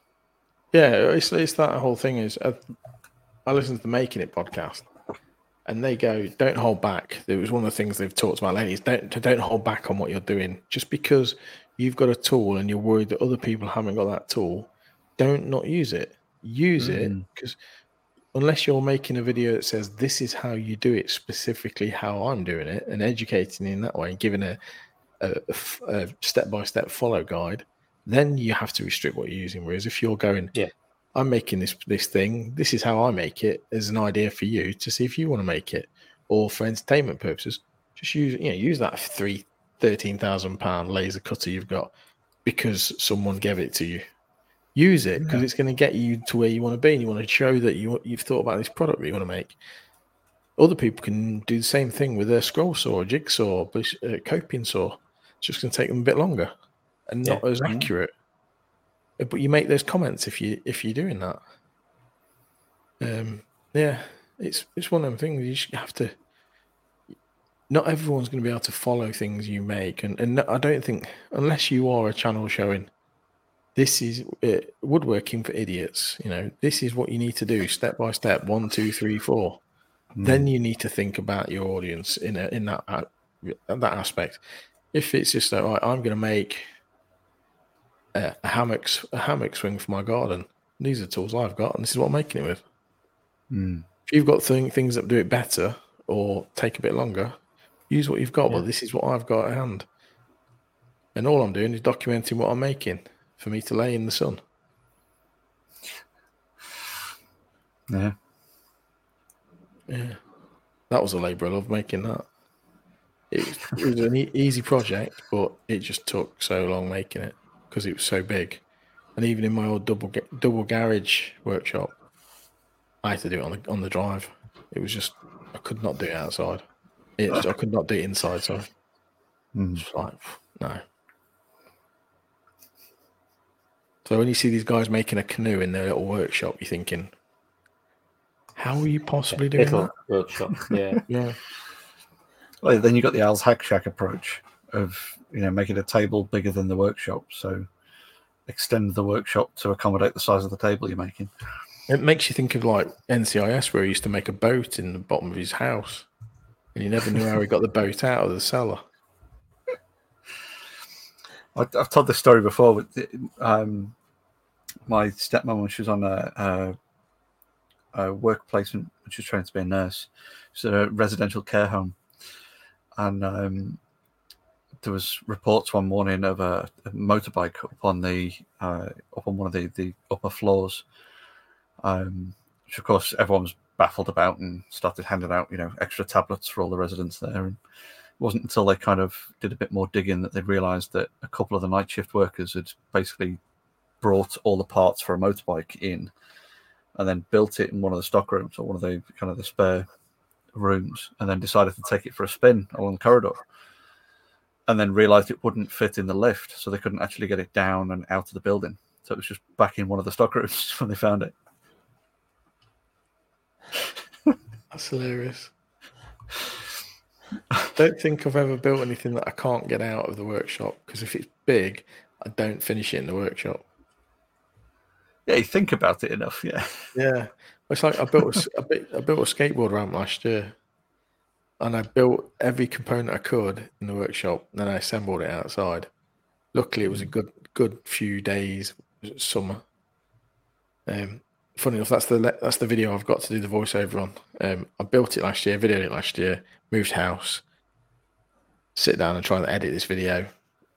I don't have an editing station anymore. I've got a standing desk for work. I don't have my multiple screens and voiceover stuff isn't here. It's in the workshop in boxes. I've had to buy a new mic for doing the voiceover on. So I'm slowly getting to it. So yeah, it's like that's there waiting to go. I'm like, you might notice, my hair's different. I might have put on a bit or lost a bit. It's a different house. My 9-year-old helper was 8 years old at the time when he helped me make it. Yeah. Sounds like you need a sort of, as you said sort of earlier, yeah, you sort of started off on kind of Instagram and sort of said, right, 40 days, got to get a video. If I don't do a video within 40 days, I'm going to just close the lockdown. Yeah. Sounds like you need another kind of I'm thinking challenge. I'm thinking of doing that because I've got stuff to do for Lumberjack. I've got stuff to do for me. I'm better when I'm busy, and because I've been on gardening leave, I've been concentrating on this and not thinking about that. And it's Paul keeps poking me to release the video. Paul keeps poking me to make new videos. I've got the dining table to make. I've got a skinny console table thing to go behind the sofa in the lounge, but that's full of electrics as well. That's nice to make. I've got a built-in bench seat for the dining room to make, which is probably about 8-9 foot wide. Yeah, there's lots of stuff on to do. Well, we're 9 days away from February. Yeah, so maybe you need a February challenge. Yeah, by the end of February, release one video. Yeah. Deal. We'll hold you to that. It's out in the open now. I think I want to release it. I want to release the skateboard ramp before the end of this month, and I've got It's the 22nd day. I've got 9 days to go. 8 days to go. 9 days, 8 days to go, and it's like I've got time to do it. So I spent a lot of time doing the utility room last week, getting that squared away. So that's partitioned up. That's plasterboarded, ready for the plaster to come in. So I can't do anything else in there. The garden. Well, if you can't do anything else on it, sounds like perfect exactly. time for me. The garden, I ripped all that out, took 8-9 ton of soil out of it, and put 8 ton of hardcore down, ready for the decking, first part of decking to go in. I've just got to paint the stairs and the hallway. I did them last year, but we're doing them again because I don't like the colour. Well, there you go. That's half a day tomorrow, and then you can edit for the rest of the day. Half a day. I like a fool. I panelled it last year, so I've got to be really careful. It's a trip to Screwfix in the morning. Get a spray gun. No, I've got one. But I used it when we first moved into the property, and I sprayed all the rooms that were taking certain colours. I sprayed them white. And half the rooms were one colour, half the rooms were another, and I didn't have all the electrics in at the time, so I was working at night and I didn't have lights. I had like a floor-mounted LED light, which was great. And then a few days later, you're looking at the spray coverage going, it's a bit thin there. But I've took all the masking down now. I'll leave it. She won't notice. She did. She noticed it. I notice it now as well. So you can't sit in those rooms anymore. You're just staring at that and nothing else. Yeah, you do, yeah. So yeah, it's I've got a few bits to do, but yeah, I'll have a video. I'll have that skate video out by the end of this month, and then it'll be concentrating on the workshop move video, and then the content for my good friends down in Wolverhampton. Sounds good. Looking forward to it. Yeah, and then Maker Central, where hey, that's going to be fun. 2 days in Birmingham again. Yeah. So do you do just 2 days? No, you a kind of 4-day approach. 4 day? Yeah, go on a Friday, come back on the Monday. Yeah. No, I'm only in Nottingham, so it's only 45 minutes to an hour away to the NEC. So I normally go down on the Saturday morning and come back Sunday evening, straight after it finishes. But I think this year I'm going down on a Friday, helping set up the lumberjack stall, just give them a hand, get my demonstrating area set up.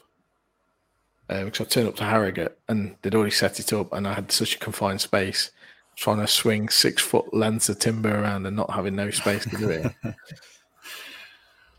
So I'm going to go and get that set up, make sure I've got everything I need, meet a few people, get to meet some of the YouTubers that are over from the States without anyone there, get some photos, and then I don't have to do that over the weekend. And then Saturday and Sunday, demonstrating, walking around, demonstrating, drinking lots of coffee, come home on Sunday. Sounds like a plan. See how many freebies we can pick up this year. Last year, I don't think there was many last year. Unless you went to the Ryobi stand and you went and picked up like 4 or 5 beer crates. Did you see that last year? They didn't get any of those. No, they had a maker. I didn't actually go onto the Ryobi stand at all. No, not many people did. There was loads of families went. Yeah, lots of people having to go out making something. Yeah, it was on the Saturday it was make a beer crate. On the Sunday it was make some odds. Both days it was making one of 2 things, but they ran out because people were making 3 or 4 and walking off with them. You'll get a family turn up with 2 or 3 kids and they're all making one each. It's like, oh, we didn't think of this, did we? No, we didn't. That was kind of what we did with Makers. Is try and if we had like 6 or 8 people to a workshop, is to try and make it so that you didn't have then like a family of 4 all sat down taking up half the space. Yeah, like kind of a one per group sort of thing to kind of give everyone a fighting chance of having a go. I'll tell you what was nice at Harrogate though is you could wonder if you were demonstrating or whatever, you could walk around to one of the other stalls and they'd welcome you in with open arms to either chat or do you want to have a go? So one of the Spirit and Bear were doing pyrography on one of the stalls. I stood with Journal, yeah. Yeah, I don't know if it was the Dremel stand or not. Huh? Ooh, I don't know. they playing away. Oh, it might. I don't know. Was it Robert? It might be Robert Sorby. I'm not sure. I don't know. I can't remember who it was, but I probably dropped them in the poo. No, But yeah. I think Kez does use one. Although they do the sort of Dremel stuff, I think that a lot of the stuff that Kez does with the really, really nice sort of pyrography, I think the detailed stuff, the super detailed stuff, like the sort of Jack Sparrow and some of the sort of steampunk stuff, is using kind of the, for want of a better phrase, the proper pyrography tools. It was a very definitive pyrography stand they were on. So that, I was there. I wandered past the woodwork supply stand, O3 adhesives. Yeah. And I just went, I'm demonstrating on the corner. I'm making this, but I forgot to bring some glue with me. Yeah, help yourself. Take some. Oh, thanks. Wandering around other stores. Oh, I need this. Yeah, take it. That's fine. So people were really nice, but this was legitimate and needed things for what I was knocking up. And as soon as they realised you were a demonstrator, they were fine. It was all cool. I need one of those table saws. Can you just load it into my car for us? Just demonstrating on the car.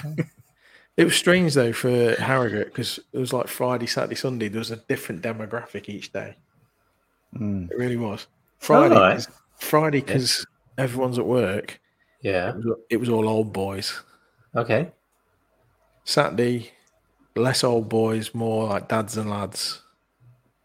Yeah. And then Sunday was like the proper mishmash of everyone turning up with some wife in tow. Can I buy one? No. Go on, you want to. Go on, spend some money. Go on, treat yourself. You deserve it. You've worked a lot this year. You sure, sweetheart? Yes, yeah. Go and spend your money. I mean, that's what we did with Maker Central and with Newark. Yeah. I got the weekend ticket and went both days, and then the family just did the one day. Yeah. It was easier that way to kind of have a full wander around, kind of eye things up and figure out what was going on and catch up on bits that was just I knew was going to be like an hour-long conversation rather than a quick look at a stall and move on kind of thing. Yeah, I think it's such a social gathering as well. You like bump into so many people and you end up talking for about rubbish for so long. It's just I think that aspect of it makes it realise it's not just a trade show compared to Harrogate. Yeah, definitely, yeah. But again, it's there's different levels, isn't it? Because there's certainly I noticed it more this last year at Makers. There's the kind of, for want of a better phrase, the maker community, where that is the community of people who tend to do stuff on Instagram and YouTube. Yeah, so they're kind of they're content creators, big and small. Yeah, so you got people who are just kind of they just post what their projects on, and there's who particularly kind of the UK based of some of the sort of Europeans and some of the Americans that come over who kind of in those sort of groups, like the group you were talking about earlier. Yeah, they're kind of there's that cooperative element, and so there's a lot of kind of conversations taking place. People kind of meeting for the first time, even though they've had lengthy conversations through text or through video calls, and then you can sort of see the sort of people who are turning up, often kind of a family group, and they've heard about this sort of maker thing, and maybe they watch some of the bigger named YouTubers on, and they're used to watching those, and they will probably tend to be the ones who will queue up for quite a long time in order to go and talk to the likes of Jimmy, and they're wandering around and they're often sort of buying stuff, and they don't have stickers to swap, and they don't have the kind of things, but they're kind of going, oh look, there's that person, I've seen your videos, or sort of see them sort of queuing up sort of nicely to talk to like Joe, because he's been on TV it's now. nice. All these, you get a proper different demographic there. If it was a proper trade show, it'd be boring. Yeah. Really would. Yeah. Paul's just put something in the chat. He says that's the thing that Makers is missing, the YouTube bit, like cameras and software peeps. Yeah, they try to speaking to Nick in 2018, because I was this is where my relationship with Bob Claggett works wonders, is the fact that I stood with Bob and his wife talking, and Nick Zametti came along and started talking to Bob, and I sat wigging into the conversation kind of thing, and it was like, oh yeah, we try to bring YouTube down, some people from YouTube to come and sit here and talk to smaller makers and content creators and give them advice and all this, and they were hesitant to at the time. They might do it this year, who knows? But I think am I right in thinking that Makers Central's actually been sold, the business? It's not been sold as such, as I understand it. It's been kind of passed along to be the event to be run by another specialist events company that deals with craft based events. Okay. So they're kind of running the actual event to try and make it a bit more of a less of a loss leader. It'd be interesting to see how that kind of affects kind of, will it be noticeable? Other than the kind of tiny little footnote on the webpage, it kind of sort of gives it away as the kind of the organisation that have taken it over. But it'd be interesting to see if kind of if you turn up on the day, you bought your ticket or somebody's bought the ticket for you, so you haven't even looked at the website, but you then walk in, having maybe previously been, will people notice a difference? It'd be interesting to see what big people they get there as well. I think what you were saying about the families coming along with the kids. Having the Furzes of the world there has brought more people in to see, and that was great. Yeah, definitely. Yeah, the fact that he was there last year, but he was there as a guest, just wandering around. I had a wonderful chat with him at the ice sculpture. I was just him and his lad. They were his lad. In fact, yeah, there were a couple of kids having a go carving the ice, and he was just stood. Just there, no crowd, no nothing. Obviously, people just didn't recognize him or whatever. He wasn't wearing the full uniform with the safety tie. He was just there in his skivvies kind of thing. Just had a natter about, he lives not too far away from me, so we were just sort of gabbing about local area and various roads that we've, mutually driven down and chatting crap about the weather, and it's just like super down to earth, just chatting about local crap, not. I think in the one before, I ended up being his cameraman for about half an hour because people kept turning up to have their photo taken, and no one would hold the camera for. I just stood there taking photos. I was like, "Do you want to do this?" Yeah, okay, fine. Yeah, it's great. It's just like, you're so chilled. But no, it's nice when we have some of the bigger people turn up that entice the kids in. Obviously, Ruth was there last year with the kids make and everything. The kids invent stuff team, and with the support from like Pimoroni and Raspberry Pi and stuff, all helping her out and stuff. But then at the same time, obviously, in the last year, we've had Making It Fun, which have been. I don't know. I know Jimmy's gonna be there. I don't know how many of the rest of them are going to be there, but there was the obvious people moaning that he ripped off Ruth's idea, but him and Ruth were fine about it, and it's like that's the sort of thing we need kids in. You don't want it just full of stuffy old blokes. You want everyone there, and the kids getting involved and kids getting passionate about it. That was great thing about the Jenga that John did, because that was just this kid magnet thing right in the center of. Yeah.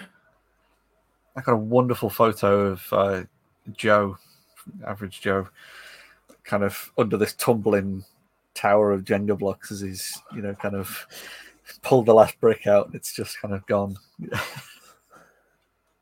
Yeah, it's smack bang dead center of the event as well. It's perfect for that.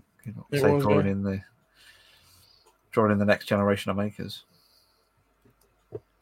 It's like the first year we were there. Nick's little lad was there, Charlie. He'd not long had his YouTube channel up, and he was walking around trying to promote that. It was just so cute. It's like, my dad can do it, so can I. Yeah. It's like, yeah. And it's like, what's Furs Junior gonna do?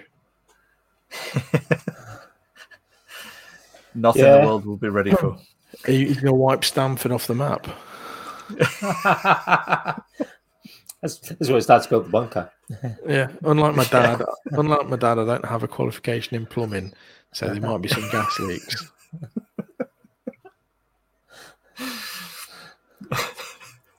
Oh god, I don't even bear thinking about it, is it?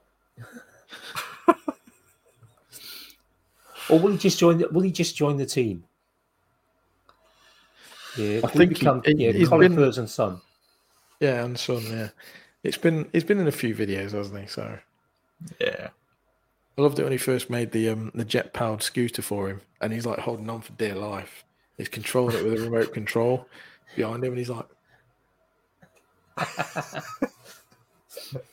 "Your dad's famous for driving a bloody mobility scooter at 78, 80 mile an hour down the road. You're the scooter." Yeah. Oh, you imagine the amount of kind of cool points it gets, when you turn up to school and it's like, yeah, right, okay, right, what does your dad do? Oh, he's a fireman. Oh, what does your dad do? Oh, yeah, he's a doctor. What does your dad do? Oh, yeah, he's a pilot. Yeah, okay. Oh, that's really cool. All right, what does your dad do? Oh, he works in a shop. Well, what does your dad do? All right, he's a plumber. Right, what does your dad do? Well, my last name's Furs. Blows stuff up on the internet. Yeah. Turns the internet up to 11. Yeah. See, I had a freaky one because when we moved house, I'd gone from a house which was down a little dirt track, hidden away. No one could get access to the garden. It was great for making stuff. No one knew what I did. Moved house, middle of an estate, or not. It's the last road of an old estate full of old people. Post office across the road, corner shop across the road, denture clinic, and blue rinse hair brigade across the road as well. But it's literally, 80 yards that way, farmers' fields, and then the next village with a pub.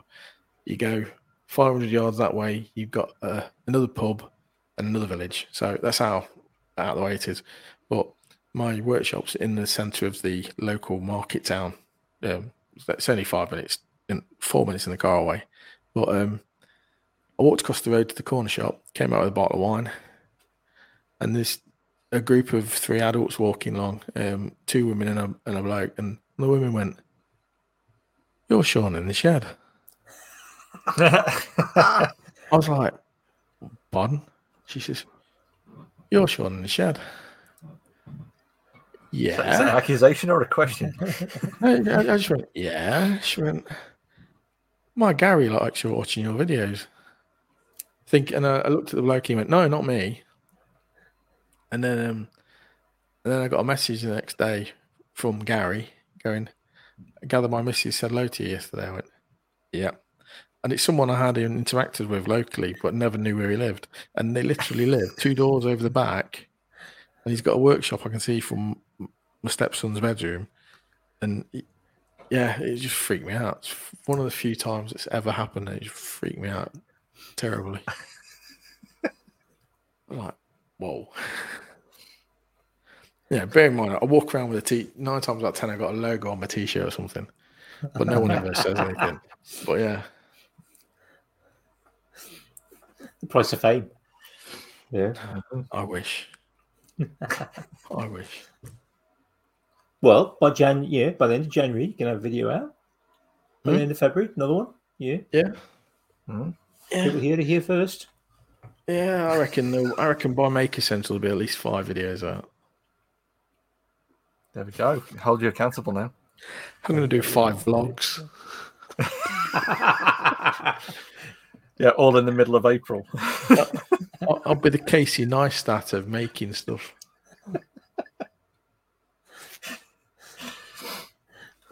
Yeah. One of the things I've got to do at the moment is that for the I've got to do a top-down camera angle to the desk and do a drawing to explain something and video it while I'm drawing it out, which is fine. It's just trying to get the camera angle right. I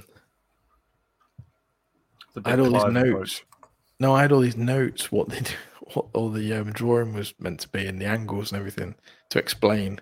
It's a bit of trigonometry when it comes to doing the skateboard ramp, because it's not a quarter of a circle. It's a section of that quarter of a circle starting at a certain point, and you can't just put a compass on a piece of wood and go, oh look, there's the angle you need to cut. You have to offset it by. It was just trying to explain it. Explain it verbally doesn't work. Yeah, I did it in a video with pieces of wood on the floor, which showed how I was cutting it and where it didn't work. So that bit of the video's got scrapped. So I just need to draw a thing and go, right, this is the angle. No, that's not what we're going to do. We need to do it like this kind of thing. But yeah, there was a piece of software I bought to do cartoons and stuff with. It was, I got suckered into it ages ago. What's it called? You know, one of these bloody YouTube adverts, Doodly. Oh yeah. I looked at that a couple of years ago when it sort of first came out. There was lots of adverts about it, and I kind of looked at it, but I didn't. Yeah, I didn't. I bought it. I've used it a couple of times. I've done diagrams on measurements showing stuff, but I just couldn't. Trying to do it with circles and things just didn't work. And I wanted to do like a whiteboard or a chalkboard example. So in the end, I've got an A3 drawing pad. I've got a camera. I've got some Sharpies. I'm going to go old school. Yeah. I would have done it on the whiteboard, but I've got 2 whiteboards in the workshop, and one's covered in stickers, so I can't use that. And the other one is on the floor behind about 3 sheets of plywood, so I can't get to it at the moment. But the important thing with the workshop, when I first set it up, I put the old TV on the wall so I can watch TV down there. And because there's a micro pub next door, I blagged their Wi-Fi off them when I first moved in. So my TV is hooked up to their Wi-Fi. So I've got my Amazon Fire Sticks working fine. My computer's working fine. And I used to go down there from my normal job and work down there if I needed a bit of quiet time. And it was fine. Until someone said, can you put your camera on? Oh, yeah, I'm in the workshop. Because I've got a HD camera down there as well, as opposed to this. Got a massive wide screen camera. You just say you got workmen in the house and it's too noisy to... Oh, no, I did. Oh, yeah, the workmen are down the house again doing the renovations. I've come down here out of the way. Yeah. Yeah, and the dog's still at the house. Yeah. Oh, yeah. Oh, no, one of the dogs has got a bed in the workshop. The youngest dog doesn't understand the workshop. He wants to get in, but as soon as when we had the mitre saw on the back garden, when we were framing out a couple of stud walls, you'd spin the mitre saw up and he'd come and try and bite the blade. Yeah. So he's angry and making noise. Yeah, makes sense. Yeah, and I took him down the workshop and did the same again. He didn't do it that time. And he just sat growling at the table saw. Doesn't like it at all. At the moment, he's snoring away in the background. Sensible, really, to be honest. Yeah, indeed. Probably a good point to thinking about sort of snoring. Probably we all want to be doing the same soon ourselves. So it's probably time to start thinking about the things that have been grabbing our attention, which are those things that we may have been doing or are going to be. Obviously, you've already mentioned the videos we're putting out. So, yeah, whether it's things you've watched, listened to, read, are going to, things that you're working on, have worked on, doesn't really matter. Multiple things. So, yeah. Apart from getting ready to put out a video before the end of the month, what's been grabbing your attention lately? Yeah. What's been catching my attention lately? I Paul's one day build, which turned out to be 3 days for him making the Sting for Ollie. I was really impressed with him doing that. Yeah, it's really Came out really nice. I mean, it's a nice sword, as swords go. But he did a good job, didn't he? It is, yeah. I was having a discussion the other day about Festool Domino as well, and just about the same time, the Make Something channel, David Pisciuto, brought out a review of a piece of kit he bought on eBay from China, and it was a mini router mount, which basically gives you the ability to create loose tenons. So not unlike Mr. Millard's loose tenon jig, this is actually a thing you sit your router into, and it wiggles back and forth. I think Keith Brown tried to make one a few years ago. I think there was I can't remember his name now, but there was an American guy who did plans for one that would take the palm routers. Yeah, so it's basically that. I'll send you the link to the video. Yeah, that's the video with the actual piece of kit. It's about $180 for the device, and it's all machined out of aluminium, and it looks like it does the job. And it just takes any palm router, you get the right bit for it, and it cuts your little tenon in quite easily. Cool. So that's something that caught my eye recently. Yeah, I've been watching a hell of a lot of garage conversion videos, only because I've got half a garage left, and we converted half the garage into the utility room and the kitchen. We broke the kitchen into the garage, and took about 1 meter of the garage to extend the kitchen, and then took a couple more meters and made the utility room. There's half a garage left at the front, and I'm going to convert that into an office. Nice. So I'm watching videos on people doing that, getting tips on the best way of doing it. I'm not going to do the full conversion with the making a window at the front and everything. I'm just going to keep it as an unofficial one for now, just so I've got an extra room. What else have I been watching? Lots of randomness. Listening wise, I've been listening to Spare the last week. I was just fascinated to listen to what young Prince Harry's been going throughout his life. It's just been fascinating. I didn't think I'd enjoy it as much as I have been, and I've been really pulled into it. Yeah, a mate of mine said the same thing. He's gone through, and he said he's really enjoyed it. It's really humanized him and the family. Yeah, I think that's one of the things it has done. It really makes him realize he's a human, and some of the things the people have questioned the legitimacy of some of the things he said, but even so, if half the things he says that have happened for the reasons they have, I feel sorry for the guy. Yeah, totally.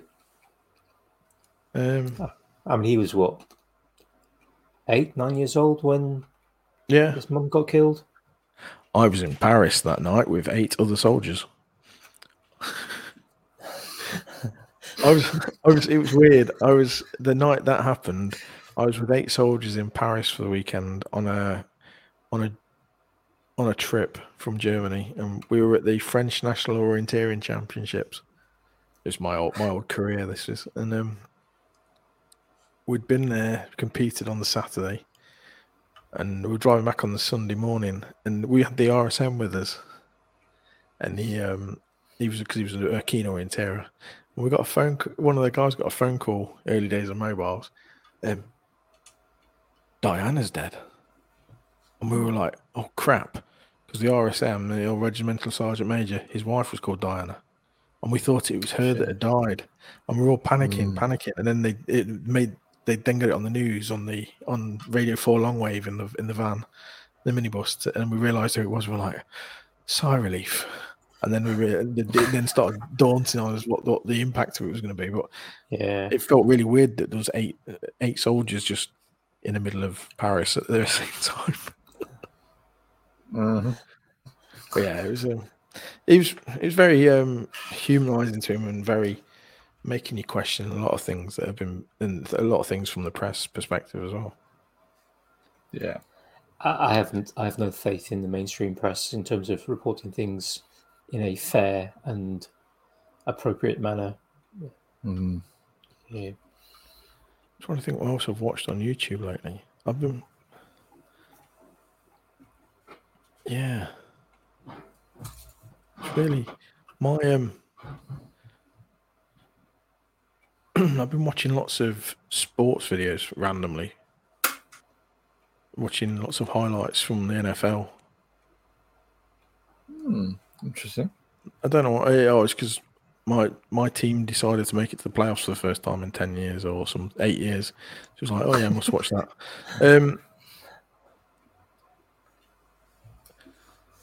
The Superb Owl is coming up soon, isn't it? Yeah, lots of video editing tips as well. With trying to get back into editing, because I use iMovie. I tried moving into Adobe Premiere Pro, but after 18 months, 2 years of having it, I decided to pull out of it because when I was doing a course, so I had a student license, and I just never moved across to it properly. So I went back to iMovie. I was trying to certain things I wanted to try, tricks and tweaks I wanted to do. I've been watching quite a few. You're going down a rabbit hole of learn to do this, and this, and this, and this, and what did I need to learn again? So yeah, my history's full of those at the moment. Let's say there's lots of stuff on TikTok I watch. Martin Coops is the guy I watch, the mastic guy who just makes me cackle every time I watch him. He's quite entertaining. Yeah, I can't think of much else. That sounds plenty, I think.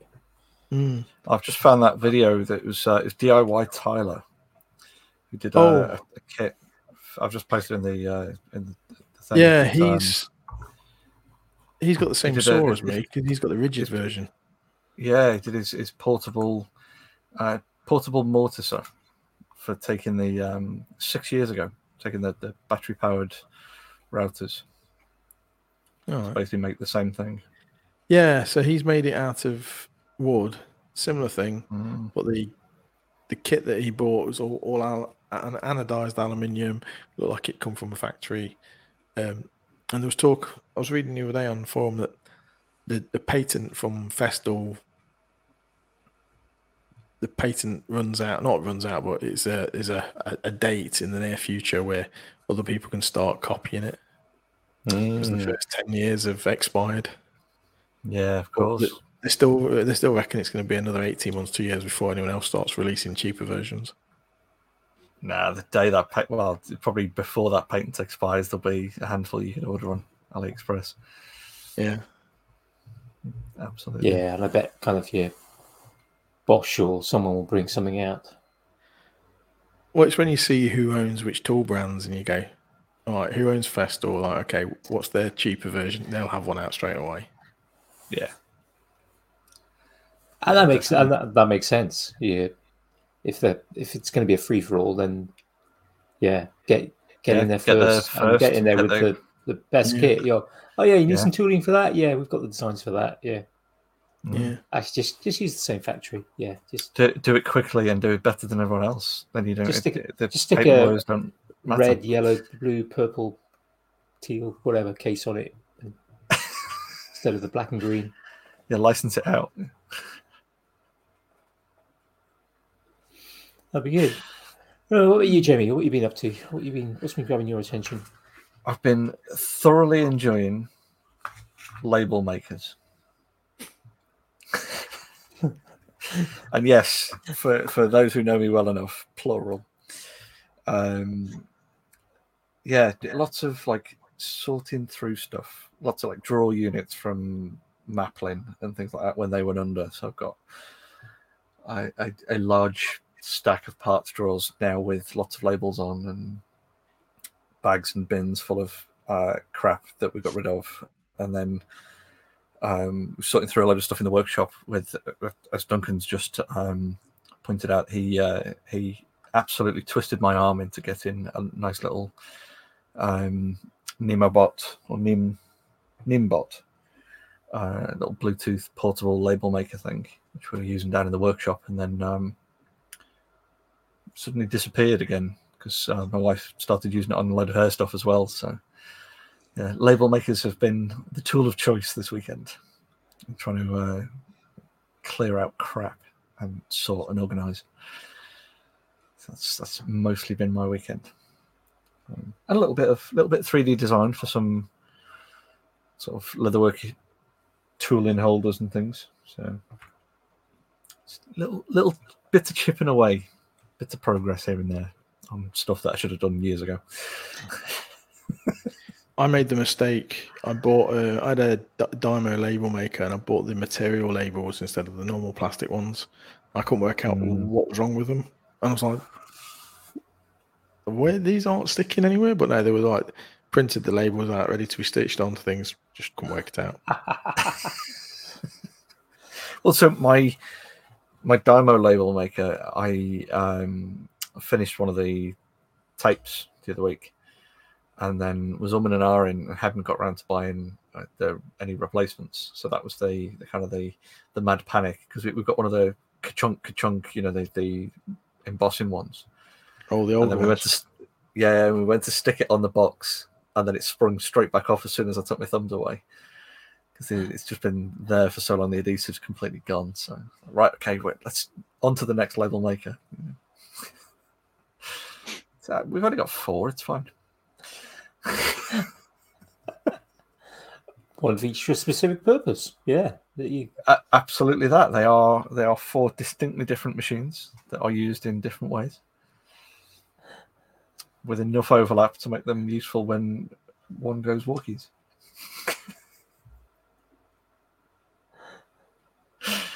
How about you, Andy? What's been going yours? Was mentioned last week. Did first aid course this last week. You did. Mentioned. Past that, I think that the written assessment, multiple choice tick the box assessment at the end, I think I took 6 minutes to do. I finished kind of considerably faster than the other 7 guys that were on the course. It was it was an average course. A lot of the others really enjoyed it, and some of them hadn't done first aid courses before, and so they enjoyed it and found it useful. For me, it was average. It was nowhere near the worst first aid course I've ever been on, but it was nowhere near the best either. So it was fairly average. But I have done probably more than the average number of first aid courses and have been heavily involved.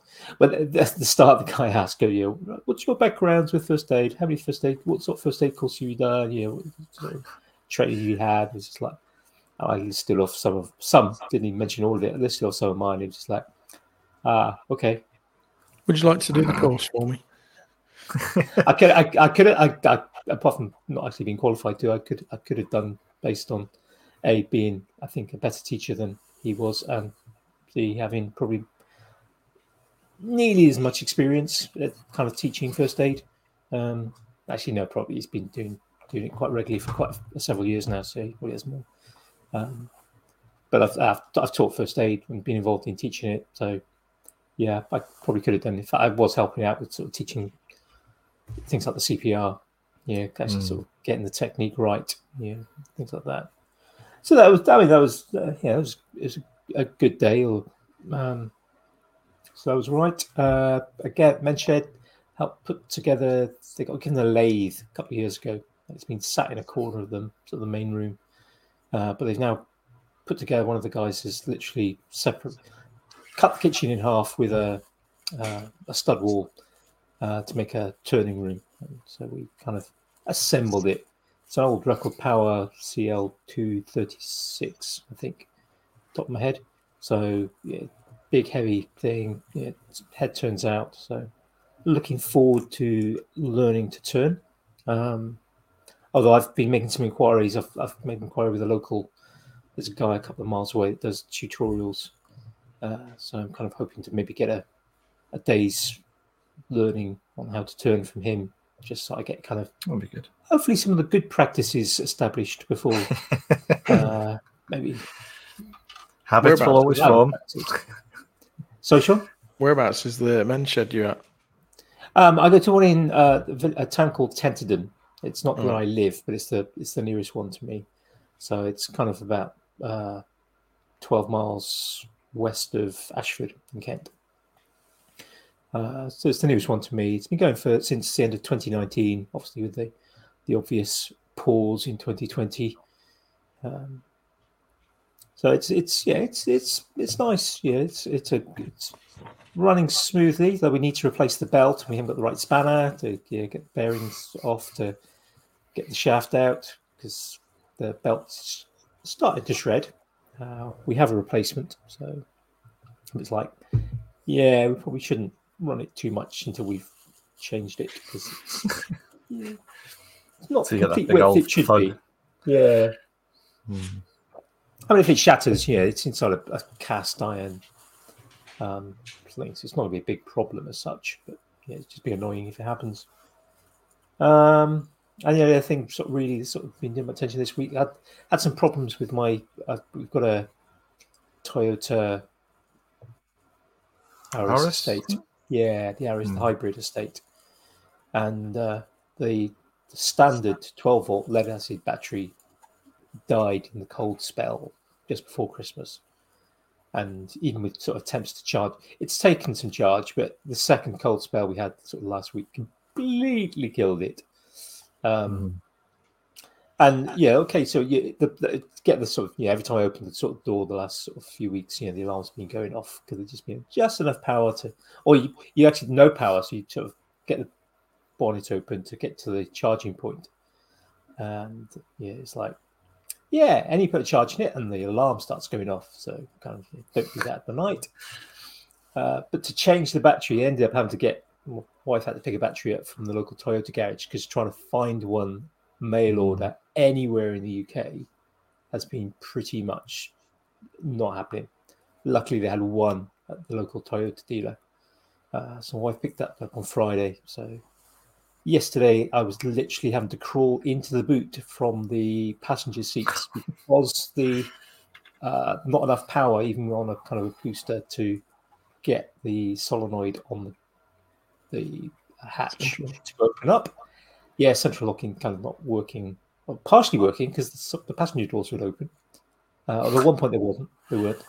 But to get in to change the battery, I literally had to get the seats down, get the kind of the covers you get on an estate out, and crawl in, then kind of peel up enough of the carpet to get the cover up off the battery because it's in the sort of side, just behind the sort of offside rear wheel.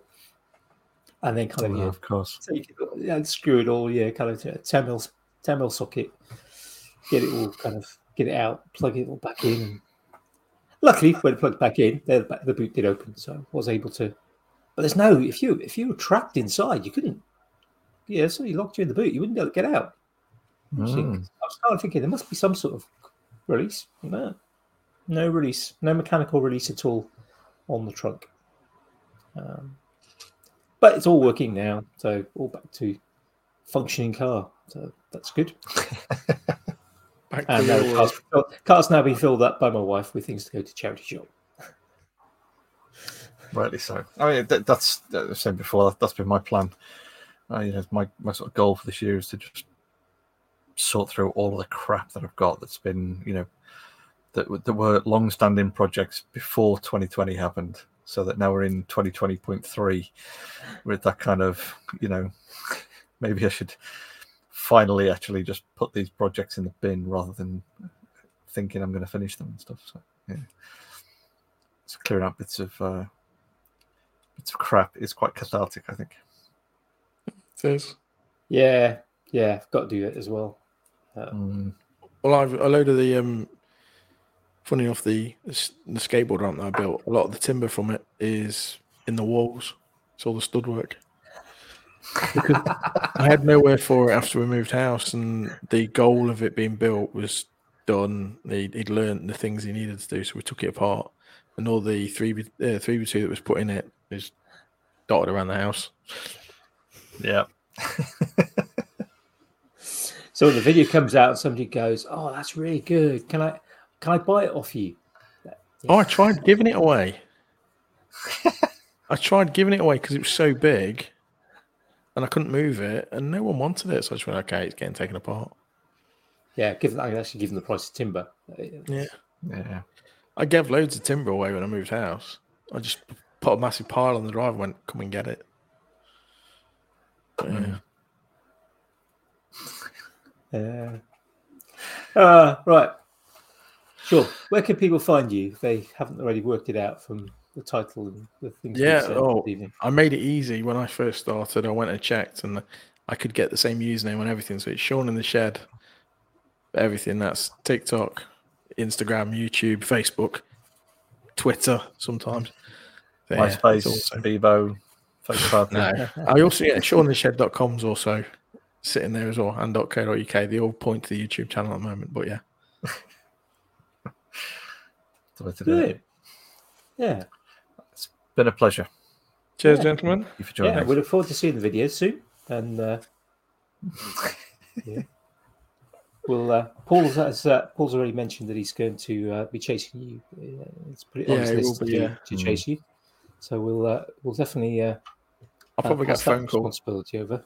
I'll get a phone call tomorrow, no doubt, off him. Rightly so. Yeah. Right. We shall say goodbye to our listeners, and we shall hopefully everyone have a good week, and we'll see you all next week. Bye, folks. Indeed. Bye. See you all later.